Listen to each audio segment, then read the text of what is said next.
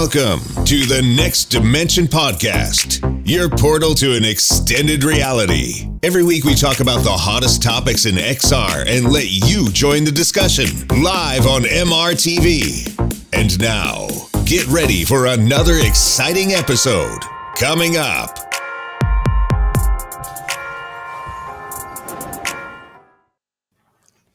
Hi and welcome to Season 2, Episode 9 of the Next Dimension Podcast, your podcast that's all about VR and AR. And today with a very special episode because we have very special guests. I would like to say hello to Simplex. Simplex, how are you doing? I'm fine, thanks. Thanks very much for inviting me to your podcast. You're very welcome. And for all of you who don't know Simplex, Simplex is a VR enthusiast from Poland. And in Poland, he has very famous VR podcast. So you're Not representing... Yet, but you have a podcast in Poland, in Polish language. It's the most popular Polish VR podcast because it's the only one. You see, perfect, man. So it is a very famous VR podcast in Poland. So great, representing Poland. Super happy to have you here and looking forward to find out what you think about VR, the current affairs of things, and in general to hear more about the VR scene in Poland because I've heard there's lots of stuff going on in Poland, right, Simplex? True, lots of good VR devs in Poland. Okay, great. Great to have you on the show. Also here with us tonight, it's Alex VR. Hey! Yay! Alex from Between Realities, amazing super podcast that was recently not awarded, but you are you are, how to say that? We're finalists. You're a finalist. That's the way. A finalist of the VR award show, man. Congrats. How does it feel? Dude, like surreal. Like we did not expect it. I wake up in the morning to a text from my co-host Skiva and he's like, dude, and it was totally awesome. So to be recognized like that amongst some of our favorite and most respected VR creators is it's something really special. So thank you so much, man. Congratulations. That's amazing. It's pretty cool. That is really, really cool. And I can just say that you really deserve it because your show is amazing. So I was guest on your show once and I totally enjoyed it a lot. And yeah, the way that you speak with your guests is very special. It's not only about VR, you also want to find out a bit more. And it's a fantastic show. Yeah, so Between Realities, you got to check out that show and love it. You are awesome, man. Thank you so much for having me. It is always so much fun when we get to dive in together. Oh, man, exactly. So I'm super, super happy that you're here on the show tonight. Looking forward to find out what you think about the latest and greatest in VR. Perfect. And also here with me, man, I'm always happy to have you on the show, man. VR Flight Sim guy, Steve. How are you doing tonight, man? I'm very well. It's great to be back again for the second week running, actually. I'm doing quite well. I'm here again, so it's good to be back. Exactly. Great to have you and looking forward to find out, what you did last week and in general, what you think about our very exciting topics tonight. Also with me, my name is Sebastian Ang. I am the founder of MRTV and the host of the Next Dimension Podcast. And for all of you who don't know yet about this podcast is broadcast live every Saturday night at 9 p.m. Berlin time, 8 p.m. in London, noon in San Francisco, and 3 p.m. in New York City. And, well, it's a very good podcast, I would say. Amazing podcast. It's an amazing podcast. Yeah, Nearly. It's really not bad. It's pretty good. I would listen to it if I was you. Yeah. Anyways, so this podcast is also available. I already have the feeling we're going to have lots of fun tonight. This podcast is also available as an audio podcast on Spotify, iTunes, Google, Alexa, wherever you can listen to podcasts. And if you have not yet given us a review, and if you like this podcast, then absolutely write a review for us. Get out your iPhone or iPad, find the podcast app, which already pre-installed there. Probably you just got your new iPhone 13 and you want to use it for something good. Get it out now and write us a review. And while you're at it, you can also write a review for the Between Realities podcast. Oh, let's go. Yeah, I'll piggyback on that. I mean, come on. Why not simply give both of the podcasts some good reviews, right? And I mean, honestly speaking, like this is all from passion, right, Alex? I mean, like we're not earning any money from this. No, not yet. Are you guys? I mean, like it's just passion, right? And we're simply doing this from passion. So the one way that you could like honor this is write us a review if you enjoy it, give it a thumbs up, and all the good stuff. That would be freaking amazing if you would do that.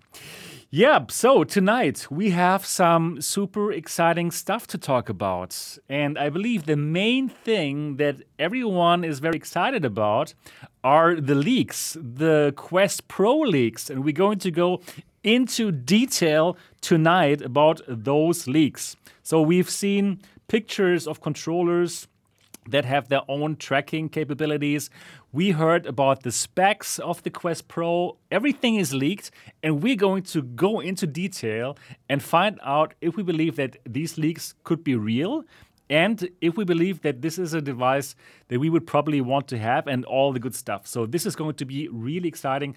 That are the Quest Pro leaks. Also, we're going to talk about a new controller that Deca Gear has posted onto their Twitter. And this controller looks really, really cool. I already liked their old controller, their initial controller. But now the new controller, it has a totally different style. And we're going to talk about it and we're going to find out what it could mean. Yeah, let's see. And also, there have been quite some interesting games that are out and some editions for games that have already been out. So we're going to talk about all these games. But now, first, as always, we're going to find out a bit more about our guests and what they have done in the last week. And I would like to start with Simplex. So, Simplex, great to have you here on the show. First of all, Simplex, it is your internet name, right? You yes. Actually, your real name is Łukasz. It's great pronunciation. Yeah, thank you, man. Thank you. So my surname is Drozd, which means a bird. It's called Drossel in German. So you can call me Lukas Drossel. Lukas Drossel. Ja, sehr gut, sehr gut. Das möchte ich gerne machen. Ausgezeichnet. Ja. Ausgezeichnet. Okay, perfect. So very international tonight. Yeah, I love it. So Simplex, tell us more about your enthusiasm for virtual reality, because I believe that you must be just like us, a VR enthusiast, having be a podcast about VR. Tell us a bit more about it. Gladly. Yeah, when did you start? What are your favorite headsets? Tell us how you got into the whole scene. Yeah, I mean, I was always interested in VR, even in the 90s when the VR was actually not good. Right. I had an opportunity to test the VFX1 years and years ago. I think it was in Hexen or in some games like that. But then, of course, VR was really, really bad, and when Facebook, not Facebook yet, it was Oculus. When they announced the Kickstarter for Rift, I was excited, and I waited for that, and I managed to get my hands on DK2. And I me too. Yeah, cool. How did you like it? Dinosaur Island. Remember that? Oh, I don't remember, man. No, there was this fantastic demo when you could see an egg that was hatching, and there was like this dinosaur. Yeah, I can remember dinosaur somehow. Yeah, probably. Yeah. It was Crytek. Yeah. Oh, okay. Crytek. Yeah. Yeah, they made this demo. It was also later made into the Robinson the Journey. All right. And then I actually bought Vive because Oculus Rift didn't have the touch controllers. Yeah, right. Exactly. Yeah, they were telling people to sit, right? Yeah, exactly. You were supposed to sit with a gamepad in front of your desk. Didn't you have an Xbox controller with it? Yes. In the beginning? Exactly, right? Exactly, yeah, right. They were actually bundling that. And exactly. All those games at the beginning, they weren't with motion controls. That was crazy. And the Vive, despite being expensive, I decided to buy it, and I had Vive since like May or June 2016, and I was enjoying it a lot. In the beginning, HTC rocked. True. Like I was like squarely in the HTC camp because they just gave us more. True. But then Oculus started competing. They had better controllers, you could say, touch controllers. I still think that Oculus Touch are the best VR controllers ever made. Changed my mind. Do you sit in that park and have that like, okay, change my mind? Yeah. Really, I love that meme. I love that meme. Yeah, but I don't know how I could change your mind, honestly speaking, because they are really, really good. Because you agree with me. Yeah, I agree with you. I can't change your mind because I also love them. Yeah, I was even a bit disappointed about Valve index controllers, so I used my Vive. Then there was this summer of Rift, I think. Remember when the Oculus? Exactly. I totally remember this. It's like a couple of years ago only. It's not like so far away. Touch controllers are the best. Spot on. Thank you. Yes. Change my mind. Exactly. Impossible. I see you are a man of culture as well. I like it. I like where you're going here.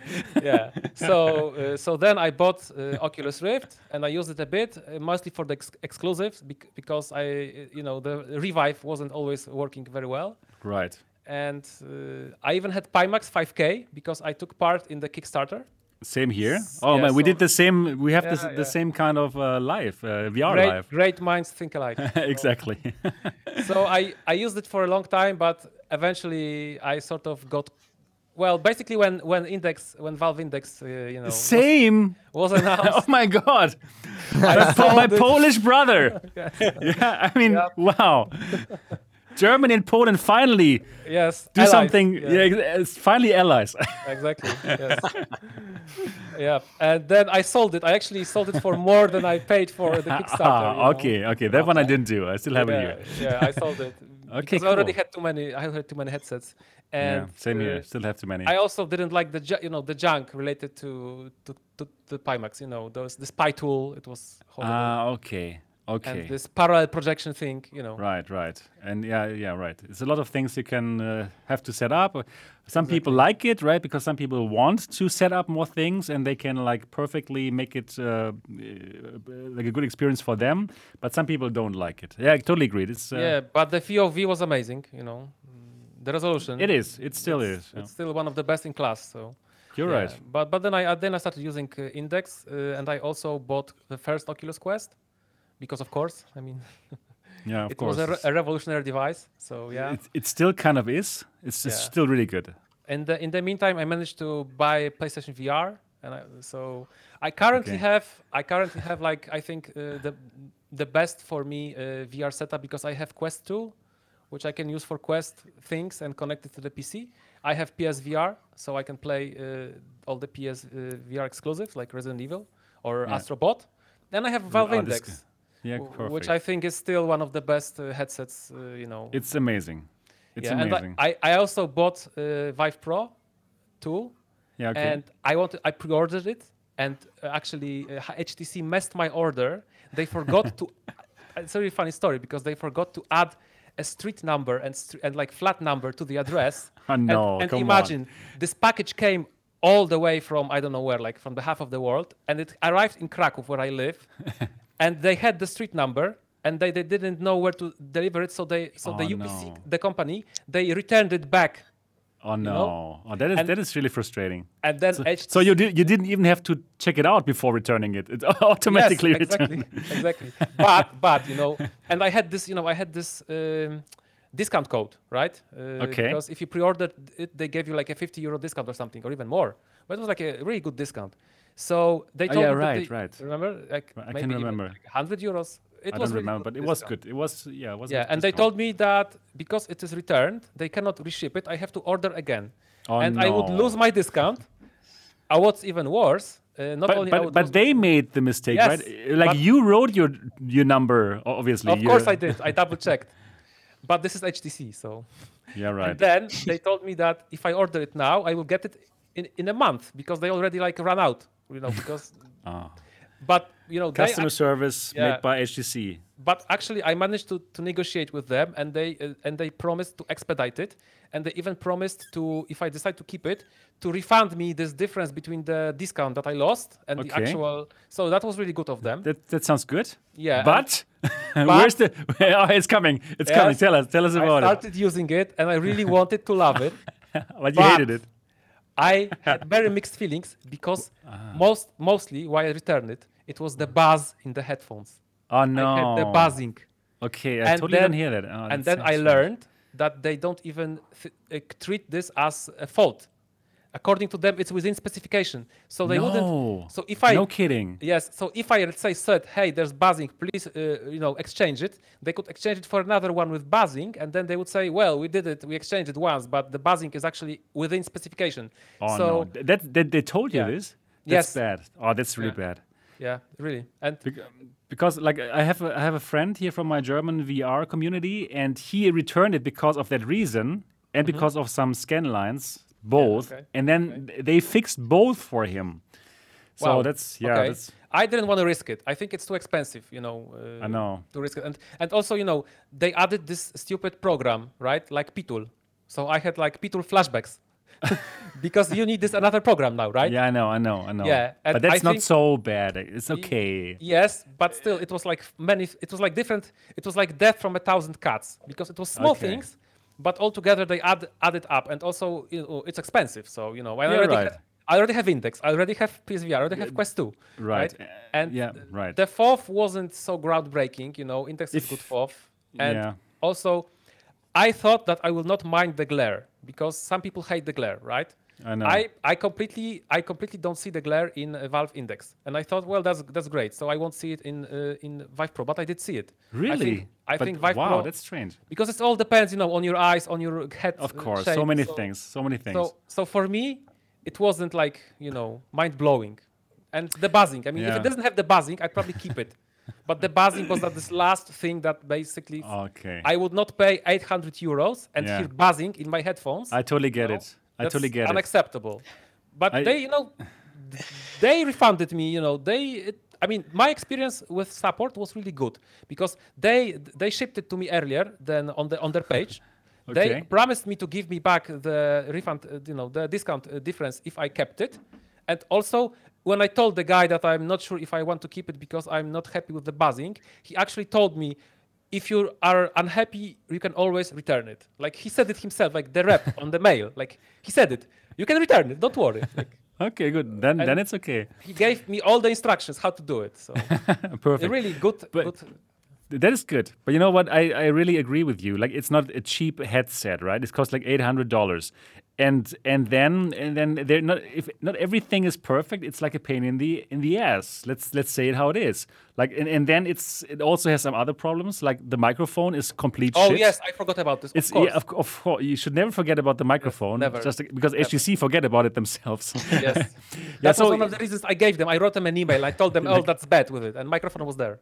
Yeah, exactly. So I totally get it. It's not like the home run headset, but actually for me, I like it. Since I didn't have those buzzing problems, or I don't hear it, I don't know. Yeah. Anyways, I totally see where you're coming from. It should have been better. Let's say it like this. Or cheaper. Or cheaper, exactly. Yeah. But then for them it's tough because they cannot like subsidize it like Facebook can, right? They do have to make some money with those headsets. I understand that, and I respect that. But and I would keep it if it wasn't for the buzzing, and if I didn't hear that they treat the buzzing as within specification. Yeah, that is terrible. That was the worst. Yeah, that really that sucks. I could even live with the microphone, but but no buzzing. The Vive mic sucks, man. I'm so tired. It's the same.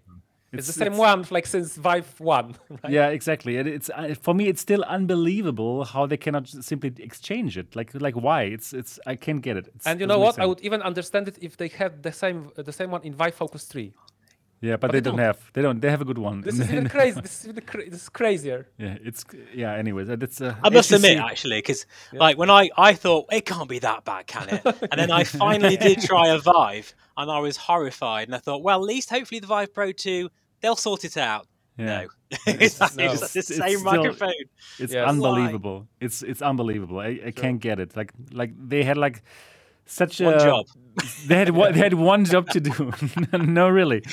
But then they had so many problems with the headset before of that Cosmos, right? It's like a big mistake. Like nobody bought it.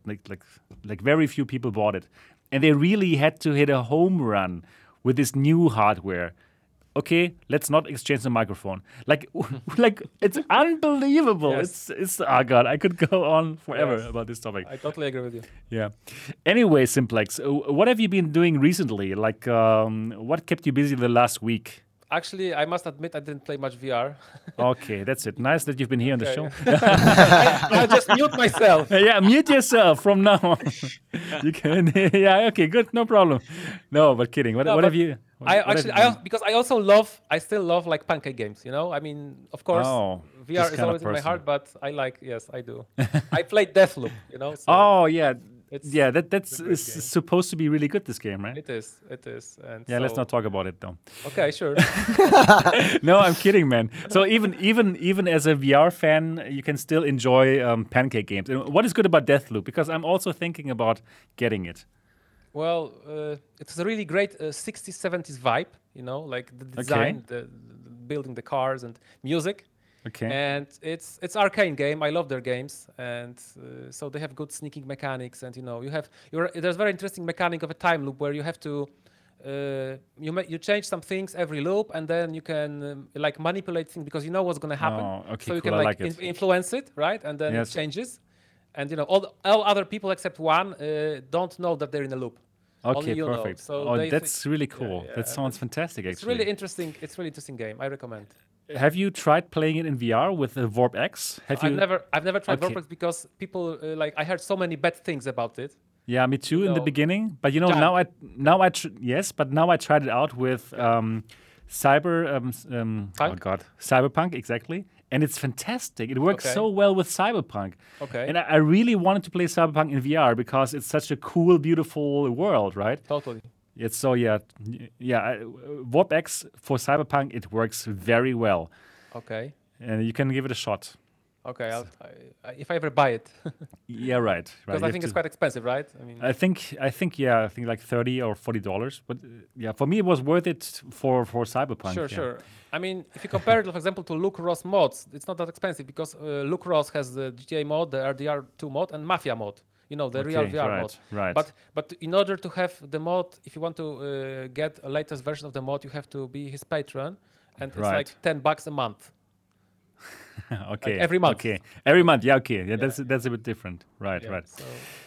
So, for Warp X here, It's a Laughing Man says it's a hit and miss. So, totally agree to this. Yeah. Some games they totally don't work in VR at all, but for some games when it works, like for Cyberpunk, it really works well. Wow. Then it's simply cool that you can play Cyberpunk in VR, right? Like that's what we do. That's what we love. I agree. And before you mute me, I played Fract. I finished Fract. Okay, Fract is a cool game. I really enjoyed it. It's too short. It's too short, right? But it's a fun game. True. Very fun. Very fun game. I recommend. So it's really good. Okay, cool. That's it about your week, or did you do something more? Nothing. No, I don't think. Yeah. Okay. Yes. All right. Okay, cool. Then let's go to the next one. Let's go to Alex VR. Alex, hey, how are you doing? So let's again talk a bit more about what you are actually doing for all the people who don't know you. Alex, what are you? Yes. What is your main job in VR? So I kind of have two primary projects that I work on. The first one is what I have represented around me here. Between Realities is the name of the YouTube channel, and I run a podcast, as we mentioned earlier, called the Between Realities VR podcast with my co-host Skiva, who has been on this show before. Right. And you know, he's a great dude, and he's active in the super active in the community. You know, on our show, we really we try to take a really authentic approach to the conversations that we have with people.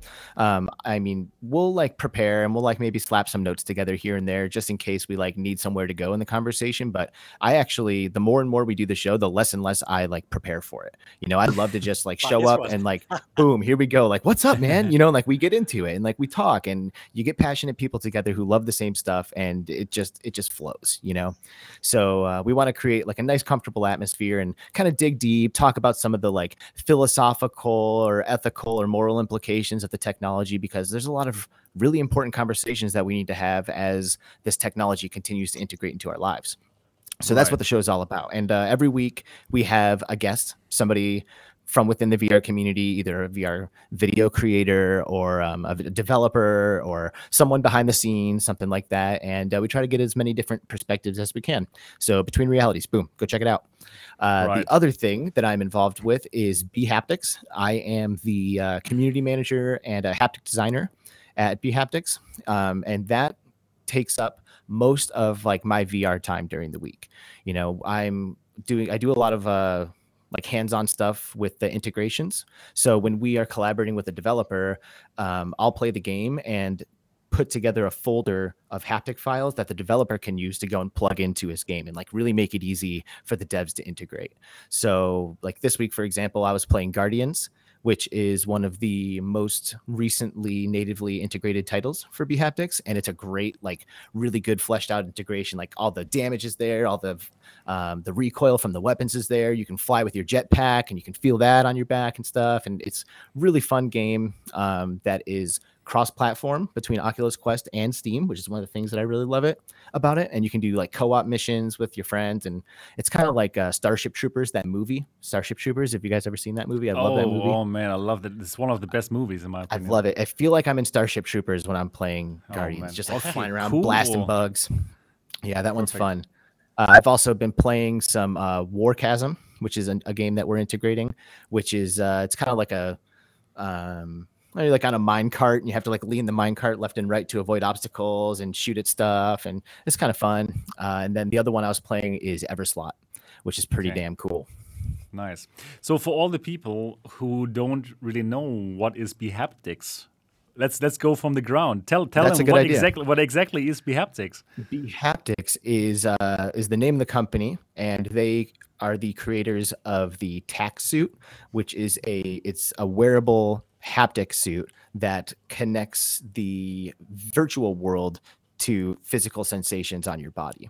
So it kind of it's very similar to the haptics that exist in controllers, except for now you can feel it on your arms, on your chest and back, and stronger actually. Hands. I mean, stronger than in the controller. Like you can really feel it. Like wow, it's a cool feeling. I'd love to experience that. I really would. It is awesome, dude. It really is. And you know, it really, like, to me it speaks to the power of like our imagination and like our ability to kind of like participate in this world building. You know, like we jump into VR, and you know, we're like our senses are taken over, but to a certain extent we do kind of need to lean into our imagination a little bit, right? Like you need to be able to like put yourself into that place and like accept it and be like, you know what, no, I am in Starship Troopers, you know, and like really feel it like that. Exactly. bHaptics is like, that's what they do, you know, like that is what's happening there. The first thing that people want to do when they try it for the first time is just like crank it to 400 and get like the most intense feedback that they can. But it's actually a lot of the more subtle bumps and touches and stuff that really end up like tricking your brain and like getting that imagination thing going, you know? So when the vest is shaking, when you're pulling the trigger on your rifle, it like your brain's doing the work, you know, like it might actually be a somewhat simple vibration here, but you're in the game. It's the right moment. It's the right thing. And you're connected and your imagination is present and you're immersed in the world, and it takes the immersion to the absolute next level. It's absolutely true. I also have one of these vests, and I played Half-Life Alyx again with the vest on because there's such an incredible mod for the bHaptics vest. It's like so cool. Like, for example, if you heal yourself, you can feel the energy like throwing into your body, or if you throw something. Wow. If you throw something into your backpack, you feel it gliding down your back. Like all these cool things, I believe that this really makes the game even more intense. It makes it even more immersive. Or for example, when you are down to one heart, you have, I think, 3 hearts in Half-Life Alyx, right? And then your heart, you can feel the heart bump. Like the vest vibrates, and it's like, okay, how could I ever play this without that? It's really so good. Like before, when I heard about this vest, I couldn't believe that it's so good, right? I thought, like, okay, it's gonna vibrate, but like they make it vibrate in such cool ways. I think that's simply magic. Yeah, heartbeat, it adds so much intensity to those moments when you have low health. Like, whereas before, the only way that they can indicate what's happening is like maybe like a red flash on the screen or something, you know? Like or the controller rumbles a bit, Yeah, but when you're low health in Half-Life Alyx and your heart does not stop doing this, it really adds this sense of urgency. You're like, no, I'm hurt. I need a heal. Like otherwise, if I don't have it on, I might forget I have 10 health and then charge into a battle and get killed right away, you know? And really the main thing that it can be used for in like competitive gaming is it can provide so much more information than you're capable of getting without it. With directional feedback, like you know what direction you're getting shot from based on the feedback that you're feeling on the vest. You know if it's on the front or the back or whatever. And traditionally, VR gamers have to rely on on-screen indicators to tell them where damage is coming from. Maybe like a red arrow that jumps up on the screen, you know, it shows you back. And by the time you're able to read the arrow and assess the situation, change your strategy and flip around, it's probably already too late. But with the haptics, boom, you feel it on your back and like right away. You don't need to glance at anything. You know what's happening and you're able to flip around and get a much better reaction time. Is this something that could be? Does it work with every VR game, or is it something that you have to have an SDK for and kind of, or you probably can do that as well to make it even more accurate? Mm-hmm. Short answer is that it needs to be integrated with the developers that makes sense. To really create that magical experience. But the Half-Life Alyx is a mod. You know, that was made by somebody in the community who knew what they were doing and made it happen. But it's really, it needs to be injected into the code. When you inject it into the code, it triggers the haptics at those precise moments, perfectly exact patterns. That's the best thing, really. Yeah. You know, the X40 is like the flagship vest, and that has 40 actuators on it. So there's a grid of 20 motors on the front and 20 motors on the back. And like Sebastian was saying, with the backpack and Half-Life Alyx, for example, when you grab a resin and you drop it on your shoulder, it triggers the vibrators. It triggers the actuators going like down in a pattern. So it feels like it goes and like lands at the bottom. You know, there's patterns that execute in those right moments.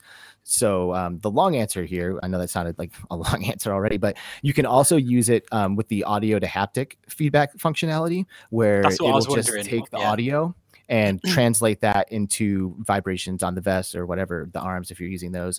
And you're able to go into the bHaptics player and adjust the frequency thresholds. So like if you notice that it's vibrating too much when you're just walking, for example, you can find that frequency, drop that one down, and then that one will drop off and go away. So there is a level of customization that you can do with the audio to haptic profiles as well.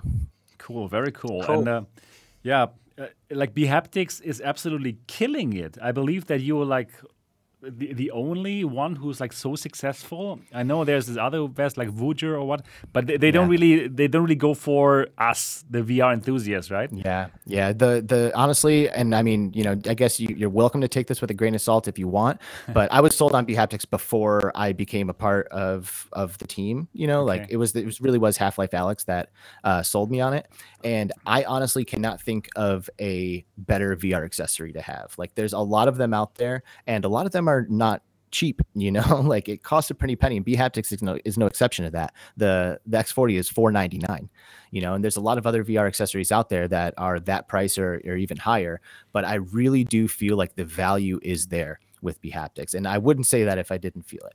Okay, that's cool. So you have different kinds of vests. Like there's also like a starter vest which doesn't have so many actuators. Mm-hmm. Tell us a bit more about this. X16. Yep, the TacSuit X16. It has 16 actuators instead of 40 actuators. Makes sense. Yeah. From the name. Puts 8 on the front, 8 on the back, and it is available for $299 as opposed to $499. Okay. And you know, really the way I'll say it is that if you are if you're an adult and you are a hardcore VR enthusiast and you love VR, you're probably going to want the X40. Okay, but that makes sense. If you are on a budget, right? Like if you can't spend more than $299 or you don't want to spend more than $299, the X16 is great. It really does deliver a very similar experience to the X40. It's just the patterns aren't quite as fleshed out or detailed. But like I was saying earlier, your brain does so much work to connect the dots that even the subtlest of touches is enough to really enhance the experience. So I never tell people like to shy away from getting the X16 if that's the one that's calling to them. But of course, the X40, it's a little bit longer, fits adults a little bit better. It's more fleshed out. It looks super, super badass. You feel like you're Batman when you're wearing the thing. There are some options. Yeah, they've done a great job in making that like look muscular. Like I wear it and look like, yeah, okay, I worked out, but no, I didn't. So go out with this, you know. You're right. Yeah. Exactly. Like, hey, yeah, right. So I wanted to ask. Sorry, could I ask? You can ask everything. Okay. Can it work with like rhythm games? It can. It's you know what's one is really good is SynthRiders. SynthRiders has a native integration with it, and if you've ever played SynthRiders, you know that you'll put your hand onto these rails and kind of glide along with them. Right. And with the bHaptics integration, it'll like you can like really connect to, and it's like on the side of the vest, like. And if you like lean into the walls, you can feel the walls if you get hit. But of course, I never hit the walls, so I never feel those haptics. Right? Yeah, you got to be too fast. Unfortunately, yeah. Mm-hmm. Yeah, but that it does work with SynthRiders natively, and that's great. The audio to haptic for something like Beat Saber, in my opinion, if I'm being honest, isn't like necessary. You know, like it kind of feels cool to like, and there are some users out there who swear by playing stuff like Beat Saber with their haptic vest on. They won't do it without it because it really does elevate it. But for me, it is really about those modded and native integrations when it's in the code and it triggers those precise patterns for that exact moment in that exact game. That's where the magic really is. Right. Okay. Wow. Yeah. Man, you know what? bHaptics are so lucky to have you. I mean, you're doing such a great job. Man, it makes me want to buy a second one. Yeah, that's good. Thanks. Show this to my boss, please. Yeah, okay, I will send it over. Yeah, really, man, you're doing an amazing job, and it's great when you have like a job that you're passionate about it, right? If you're working in this industry, and I know you are like a crazy VR enthusiast. I mean, we met each other on CES, and we went there just to talk about VR, right? Yeah, dude. And yeah, it's fantastic, man. It's really, really cool. Love it. Thank you so much, dude. It is a lot of fun. You know, it is great to play VR and make videos out of it and make haptics and do all this stuff, man. I'm really happy to be a part of this VR space. I really am. Yeah, it's the same here. Perfect. Cool, Alex. Perfect. So now let's talk about Steve's week. Steve, what have you been up to in virtual reality or outside of it? Yeah, I've done a fair bit of VR this week, really. I think the first thing I'll probably explain is the background here. You might think, what the hell's that? It's actually, I've made it into a video game. Oh, what? I shouldn't say video game. I should say flight sim. Sorry, guys, but whatever you want to call it. But yeah, a developer reached out to me to review a airfield recently, and I was looking around it in VR, as you do. And I don't know if you can see there. In fact, yeah, you probably can't see the other side. Chair. Yeah, you're Hang right. On a minute, sorry. Yeah, but anyway, that's me there. Scruffy hair, looking bewildered and lost. That's about right for me anyway. And they stuck me and my motorbike with my little number plate, which obviously was not the real number plate, but it was like a little sort of personalised one of VR Flight Sim Guy. You can see there, look, that's the number plate, VR Flight Sim Guy there. And I thought, that's so cool. So I just had to have that as a background. Yeah, just a bit of an honour, really, to be in a actual... You know, I'm going to say video game, but whatever, flight sim, whatever you want to call it. Perfect. Cool. So that was, really, really cool, that, and a bit of a surprise. I like, you know, when you buy like a scenery package or something, it's great to have like little Easter eggs, little people in there, or sort of something funny that you can find, you know. And in this case, it's my ugly mug. So nice. Cool. What else? Of course, I've been testing the Vario VR3 a lot. This last couple of weeks. Like it? Love it. I absolutely love it. I mean, it's an amazing headset. It really is. And I've actually tried today for the first time the center focus. The focus display. Yeah, this 70 pixels per degree thing. And because obviously Vario give you a few demos to try out. So I've been checking that out. And it's really interesting. Some of the demos, you can actually just make out that focus display. And then where it moves on to the sort of peripheral display, the LCD panel. And you can see there, because I believe, is that focus display OLED? I think it is, isn't it? The focus display is OLED, right. Yeah, and you can definitely tell when you're kind of looking around, you think, wow, that sharpness in the center is just incredible. It really is. It's as you'd expect it to be. It should be, really. Yeah, for that price anyways, it should be like outstanding. It is. Yeah, and it is. It is. You know, there's like another little scenario where you're in a supermarket and you can look at all the ingredients and that kind of stuff. I remember the Reverb G2 had something like that as well. And yeah, it just gives you an idea of where possibly we might be heading in the future at some point. Who knows? But I just feel that, you know, I'm going to miss that headset. I've thought about getting a subscription and buying one myself in some way if I could, you know, kind of swindle it like, you know, I've got a business or something. But, you know, at the end of the day, I actually just posted a video on my channel. I actually prefer the 8KX as a consumer VR headset for flight simulation, might I add, than the Vario VR3 simply because of that subscription. It doesn't. The I just subscription cannot swallow hurts. it. The It just hurts subscription is just a bit too much for me. Yeah, you're personally. right. It makes sense. Having said that, I do respect that there's a lot of hardcore, flight sim fans out there that will spend, beyond what you'd ever imagine to get that correct, that amazing immersive sort of VR experience. And for that, I've been speaking to a number of flight simmers who have managed to get a deal on the VR3 and like a 3-year subscription deal. And you know what? For them, I respect. I don't think for them. I think it's worth it. It is because they love it so much, and it makes sense. It makes sense. Yeah. But for me, I just couldn't swallow that pill personally. Yeah, it's expensive. It expensive, is. Yeah. But my God, is that the most amazing display? When you did your first video, lens, man. Yeah, you've seen my first video, right? Like it's like it made me laugh. You're like my first thing that I said in this video. Oh my God! Yeah, you did. Yeah, like oh my God, it looks so crazy. Honestly, I can't believe my videos now. It's done really well for my viewers. I'm still a small channel, and I've nearly up to 80,000 views now in about 3 weeks. That's fantastic. That's I kind of wish I did a better job of it now because it's just me going, oh my God, oh wow, this is amazing for about 30 minutes, and that works. It's so hard to be able to narrate what you're experiencing because as VR enthusiasts, when you experience that level of clarity for the first time, it's hard to talk. It's like this is what I've wanted for so long. Right. So. Yeah, so aren't you afraid that you ruined VR for yourself? That's a very good question, actually. That's a perfect question, man. I'm telling you. It's a brilliant question. I know. That's why I'm afraid to try it. Not that I have a chance, but... Don't try it, honestly. We're not so far away from each other. Actually, there's like a direct flight from Dortmund to Krakow. Okay. You're welcome, you've got to try it. I'm going to open the MRTV experience soon, later in this year, and then you're totally welcome to come over, man. I'm vaccinated, so... Yeah, same here. I can tell. Perfect. And I vaccinated with the German vaccine, Sehr gut. Yeah. Which one? Was it the Visor or? No, this is BioNTech, right? BioNTech. Oh, BioNTech. Of course. Moderna, right? Or no, the BioNTech Pfizer. Yeah, exactly. Yeah. Anyways, yeah. So you have the chance to check it out here, man. It's just like a not even 1 hour flight, I think, from Krakow. You've got to try it. But I mean, it did. When I put the reverb on, I rave about that headset for being clear, and I was the same shocked. Here, obviously. I was like, what the hell? This is actually quite blurry, and like I just couldn't believe the sweet spot just suddenly felt so small. Steve, that's the same thing for me. I love the G2. I mean, everybody knows that, right? But when I put it on now, I think like, oh, I can see some screen effect here. Yes, it's like exactly. right, you too, right? It's like, totally, oh my God, I'm freaking spoiled now. It's terrible. It's terrible. Yeah, it's a bittersweet, probably more bitter than anything else, because I am sending this back soon. So I'm very sad. I still haven't asked if they want me to send it back, so I'll just keep it. I've got quiet now. I haven't spoken to Vario since my last email. I thought I'm going to leave it now, just so I can have a few more weeks with it. Okay, but, perfect. Yeah, it's been amazing. I feel very privileged and honoured to try it, and even though it's ruined VR for me forever, it's been brilliant.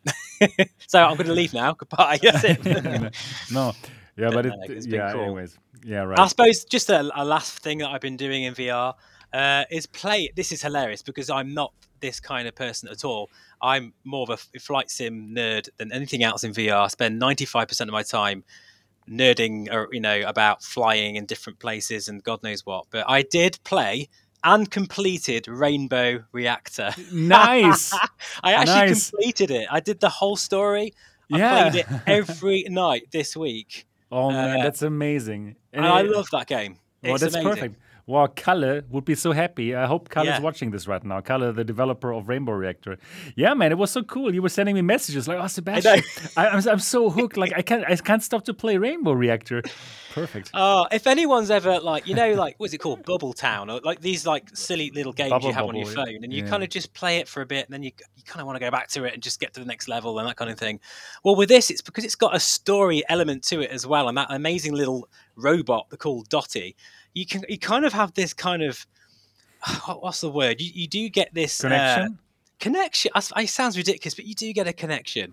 And even though the game itself is quite sort of retro looking, you really are totally. It just shows you graphics isn't everything. It's just just the fact that story-driven campaign, I could even call it, really, and the throwing action. You really get good at that throwing action. The physics are really good, and I just absolutely had a blast with that. It was something different from the usual checklists and flying and more serious stuff. It was good fun. Really loved it. Perfect. Yeah. Great, but great. That's basically it for me, I think. All right. Yeah, then I can quickly talk about my week. There's not so many things going on. I had a lot of things to do, like behind the camera that no one will ever see, or probably at one point they will see it. Who knows? Interesting. Something might be going on here at the MRTV headquarters. Anyways, no, the MRTV experience is going to happen again, and people can come and visit me again. And I've just received a new thing that the people can try out. It's omnidirectional treadmill, the Catwalk C. It's something that you will step inside, right? And then you can walk in reality, and then in virtual reality you will walk as well. So that's something that I've received, and I'll need some time to set it all up. I haven't even set it up, so that's it just showed up. It just showed up. It just showed up here, right? Good shit, man. Yeah, that's epic. It's here now. It's here at the MRTV headquarters. Thanks, man.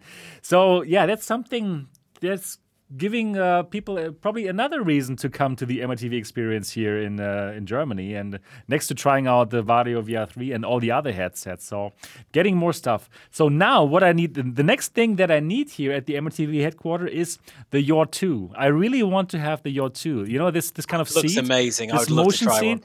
one. Especially for the VR flight simulators, right? It must be perfect. Amazing.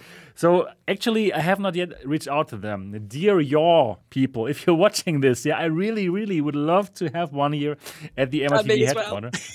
Yeah. I just had to. Sorry. No, but that's fine, because even for you, especially, it's. I think it's I gotta be honest. I don't know if I can see. I don't get hyped for the Yaw, if I'm being honest. Really? I tried the first one at CES. Me too. Right? Me too. Yeah, we're the same show. Yeah, right. It was kind of rough, man. Really? I didn't love it. Okay. I didn't love it. I have my VR legs, but I'm not the strongest VR player. If I'm flipping in space, for a few minutes, it might get me, from time to time. So but the roller coaster ride was not for you. I mean, we were trying the roller coaster ride at CES. Dude, it was rough. It was really rough. Oh man, I loved it.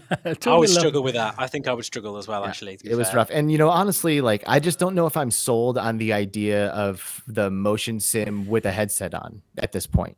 Maybe at some point when the visuals can really connect to the movement in a way that feels really authentic, I could be sold on it. But I don't know. That's a really expensive chair, man. And I just don't think I see the value.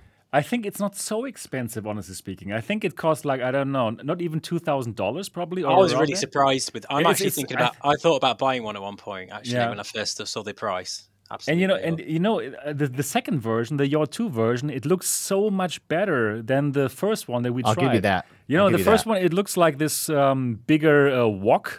It looks funny. It looks funny. So, but the second one, it does look way better. And I agree. I would love to check it out. Yeah, anyways, Hussein X says, probably I need a bigger space for the MRTV experience. Right now, it's still okay. I still have lots of space, but if there's more stuff coming, then yes. Yeah, anyways, so once the MRTV experience is open, I'm going to tell everyone, of course, and then you can book it. And I would be happy if people come from all over the world, obviously, right? So yeah, that would be great. So Simplex, you need to come. I will. Try the VR. VR3. You got to try it. I think everybody needs to try it. To be fair, I think so if they get a chance to. So you have it there permanently? Well, I have not sent it back yet, but who knows? They didn't send Assassins. They have not yet sent Assassins. No, I still have it here. Or knock on your door yet, anything. Right, exactly. Yeah. Anyway, so I also. Next to all this, I also did play some VR. So here in the MRTV experience, I have all the headsets, obviously, right? But at home, I only have a Quest 1. And I've recently started it again because I wanted to play some games. And then I found out, okay, the Quest 1, it is still at version 19 of the software. And we're now at 33 with the version, right? And I found out it takes super long time until it updates itself to the next version. So I spent some time. It took quite some time to update my version 19 Quest 1 to get to version 33. Really? So you can just do one update on its own? There was like one more. Like from 19, I had to go to 25, and then from 25, it went to 33. But that's okay. But it took quite a long time. And then at version 19, I couldn't play all the games because some games, they require you to have a newer version. Yeah, anyways. So I played again Quest 1 after a long time, and I must say, wow, the Quest 1 is amazing. So it has OLED, right? So the blacks and the colors were much better. I played the game called Yuki. Probably you know it. It's like a very cool shooter. And it's a very colorful game. And in the Quest 1, it simply looked so great. Yes, there is more screen door effect, definitely, but after you play for quite a while, probably it's not so bad anymore. It's still a great headset. And it has a bigger FOV than the Quest 2. There's also something that I saw now after playing the Quest 2 for so long. So the Quest 1 is really a very, very nice headset. And you can even adjust the IPD. Yeah, so I played quite a bit of Yuki on the Quest 1, this nice, cool shooter, and I just enjoy it because it's just so simple and the old style of video games where you don't have to spend so much time to learn them. It's just fun and you can just enjoy playing it. So that's something I did. And I also played Prison Boss for the very first time. I have never played it. It's quite cool. So you were an egg? Exactly. Yeah, exactly. The other people look like eggs. It's kind of cool, a cool art style. Yeah, but I didn't play so long. Yeah. I was in prison. Is Yuki like a Zortex? You know, this. Yuki is like a short, like a shooter. But there's this game in yes, Lab. it's like Lab this. VR. Yeah, a bit like this, but even better because there's movement involved. Okay. It's I can recommend it. It's a great game. Okay. You know, I still use my Quest 1 all the time when I play Beat Saber. Oh yeah, do you enjoy it too? Yeah, I mean, I love it. Well, honestly, the real reason is because I got the Quest 2, and this is nice and fresh, and then my Quest 1 then became my dedicated workout headset. And perfect. If I'm ever like sweating, you know, like dripping, like all that, I do all that in my Quest 1, and then my Quest 2 stays nice and clean, and you know, I just use that for all my other gaming. Okay. So this whole time, I've always used my Quest 1 and my Quest 2, and I have no problem bouncing back and forth between both of them. I think they're both great. And honestly, I like the Quest controllers on the one better. They fit better in my hands. I can grip them better. The 2s are like a little bit fatter and wider, and I can't quite manipulate them as well. Okay. Didn't you have this problem with battery case like falling out? On the Quest 1? Yeah. Yes, I had to get. Saber. Yeah, I had to get the Kiwi controller covers that wrap over the top and kind of lock in. Kiwi controller covers. Frankly, Kiwi products in general, I mean, they do a great job, right? They're awesome. It's pretty. I love them. Yeah. They're amazing. Yeah, exactly really those. Exactly those. Yeah. Kiwi is doing a killer job right now. I think they're great, and they are like super in the community. They send stuff to everybody, and like they sponsor channels and stuff. And none of what I'm saying right now is sponsored. I just think they make really good products. Yeah, right. I totally agree. So I also made a video this week, not just about the Kiwi, but I was like reviewing the head straps for the Quest 2 because there's so many and you don't know which one should you buy, right? And the Kiwi Design one, they just came out with a new strap, Kiwi Design Elite strap, and it's really good. It's really good. It's really good. I think it's the best. It's great. It's so comfortable. They have this hinge as well, right? You can like pop this up, and you can more easy get exactly. You can more and broken. you can more easily get in and stuff, and so I also really like the stuff that they're doing, and also not sponsored. So really good stuff. Yep, right. So that's what I was doing, and looking forward to start again the experience because it's super nice to actually have VR enthusiasts come over, speak with them here in the headquarters, show them the stuff, and it's beautiful. It's fun to really get in touch with the community like that. Yeah, right. So that's what I was doing, and now we've already talked for nearly 1 hour without even talking about our topics. So let's start with our topics now, and. Yeah, let me just check out what is the first topic here. And the first topic is... Good timing, Snowy X. I think you're here right when you want to be. Exactly, yeah. Very soon we're going to talk about the Deca Gear controllers. But let me share my screen. I haven't set this up actually now. Now here we are. In the first topic, we're going to talk about, shortly. We're going to shortly talk about some new things that came up. So The Walking Dead, Saints and Sinners, got a free update, the Aftershocks expansion. And it arrived like a few days ago. And it got mostly good reviews. So I would simply like to ask you, for example, let's start with Simplex. Simplex, did you play the Saints and Sinners, The Walking Dead Saints and Sinners, and what are your thoughts about the game? Yeah, I did play it. I think it's a really good game, a really great game. And I even checked out, I played it on PC on Steam, and I checked the Quest version because I got it from the devs, and it's amazing. It's amazing that it looks that good and like runs that good. It's almost impossible that it runs like on Quest. I think that's fantastic because even the game on the PC, it looks already cool, like good. The art style, it's a very cool art style, right? Exactly. So you enjoyed the game? I enjoyed it, but I did feel a bit cheated by the game because every time you start the day or you end the day, they tell you that the next day, like the resources are dwindling, the number of undead is like, and I thought, oh man, I have to like rush. So I rushed and I finished it. Like I didn't even unlock like half of all the receipts and weapons, and I just finished the game. And I was like, why? Why are you telling me to rush? And then I do it what you tell me, and then I didn't even see like half of the things. So I was a bit like angry at them for that. But the game is great. That's just, they shouldn't just like scare you so much. With that, Okay. But so have you also tried out the expansion already? Sadly not, because I didn't know it's out yet. Okay. Good that you joined the podcast today. Now you know everything. Exactly. You need to. I just listened to Virtual Strangers' impressions. They said it's very hard, so that's what I know. Okay. According to them, but. Right. So, would you say that? Saints and Sinners is one of the best games that came out last year, or definitely it is, especially on Quest. I think it's like a true AAA game, like AAA game on Quest. Yeah, one of the few. Like you're right. There's not so many that have this kind of scope, right? That you can play this for hours and hours. It doesn't feel like a mobile game, basically. Right. Exactly. It's crazy. So this is exactly the same game, also in scope, right? Everything is the same, but it's on Quest. It runs on Quest 1. With that Snapdragon 835, I think it is, like 5 years old or what? It's like unbelievable. True. Unbelievable. Alex, what about you? Is it your style of game, and what games are you normally into?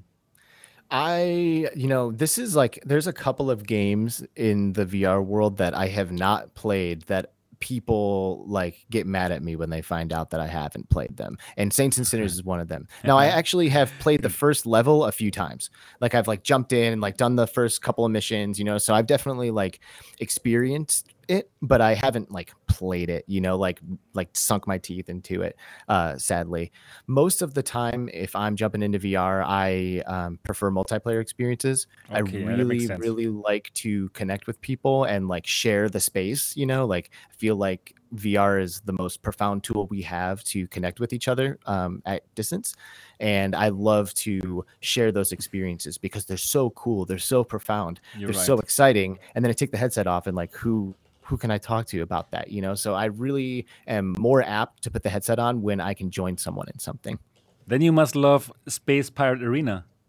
Yeah, dude. Skiva and I got a place and ran around in there, and it was awesome. I loved it. It's so much fun. I cannot wait to do it again. Oh man. I also recently did it with a friend, and he's also here now in the chat. New VR Tech. Hello. We met and we rented this kind of space. It's magic. It's complete magic, right? To walk through virtual reality with your feet, and then against a friend who's also actually there. Oh, it's perfect. The biggest thing for me that like really caught me off guard is when you make the play space and you're in the basketball court, the tennis court, or wherever you are, and you make your play space and you realize, oh, it's this much on this side, this much on the other side, and you're looking at your Guardian, you're like, wow, this is huge. Like this is a huge space that I'm in. And then as soon as you get into the game, it like shrinks. We had the same feeling, man. We had exactly the same feeling. Yep. I was like, oh, I could use 10 times this space. Like I could literally use a whole football field to play this game. Man, that's exactly what we thought. And then, like, if you are in that Oculus Home Arena, it feels like so beautiful, right? To finally walk around there and you can really check everything out. There's a lot of liberation when you are not afraid of obstacles in the area. Oh man, it would be my dream to have this kind of huge play space available like every day, right? Like, like just I would be in good shape. Half-Life Alyx or what, to play all these games in these huge areas and really like walking around. It's like magic. But Alex, let me ask you one thing. When we played this game, it took us probably like 1.5 hours to set up the Guardian. Did you have the same problem like us? I wouldn't say it took us an hour and a half, but it did. There was some troubleshooting, and there was a few times during the experience where, like, if you step out of the Guardian or like maybe you go into an obstacle for too long or something, it like jars your reset Guardian. it, right? Exactly. Yeah, and you have to reset it. And we had a couple of obstacles to overcome, which I think we were expecting. We were like, okay, this is probably gonna be kind of difficult to get lined up because what they're doing is insanity. Like, coordinating the space between two quests right there, and we were like on a Wi-Fi off of a hotspot off of Skiva's phone, so I'm just feeling like I'm living in the future the whole time we were doing it. But we were able to get into the game relatively quickly and start having fun pretty fast. Yeah, for us it was like, oh my goodness, we didn't understand what's going on because we are so used to like making the Guardian at home, which is just like 10 seconds or what, not even. Yeah. And there, wow, you have to run around and then it doesn't work. And you have to find out. So you have to read up how it works. Pro tip is that the Guardian the center of your Guardian space, regardless of the size, will be where you're standing. Exactly, so you need to be in the middle of your space when you start to create your Guardian. We found out. Yep.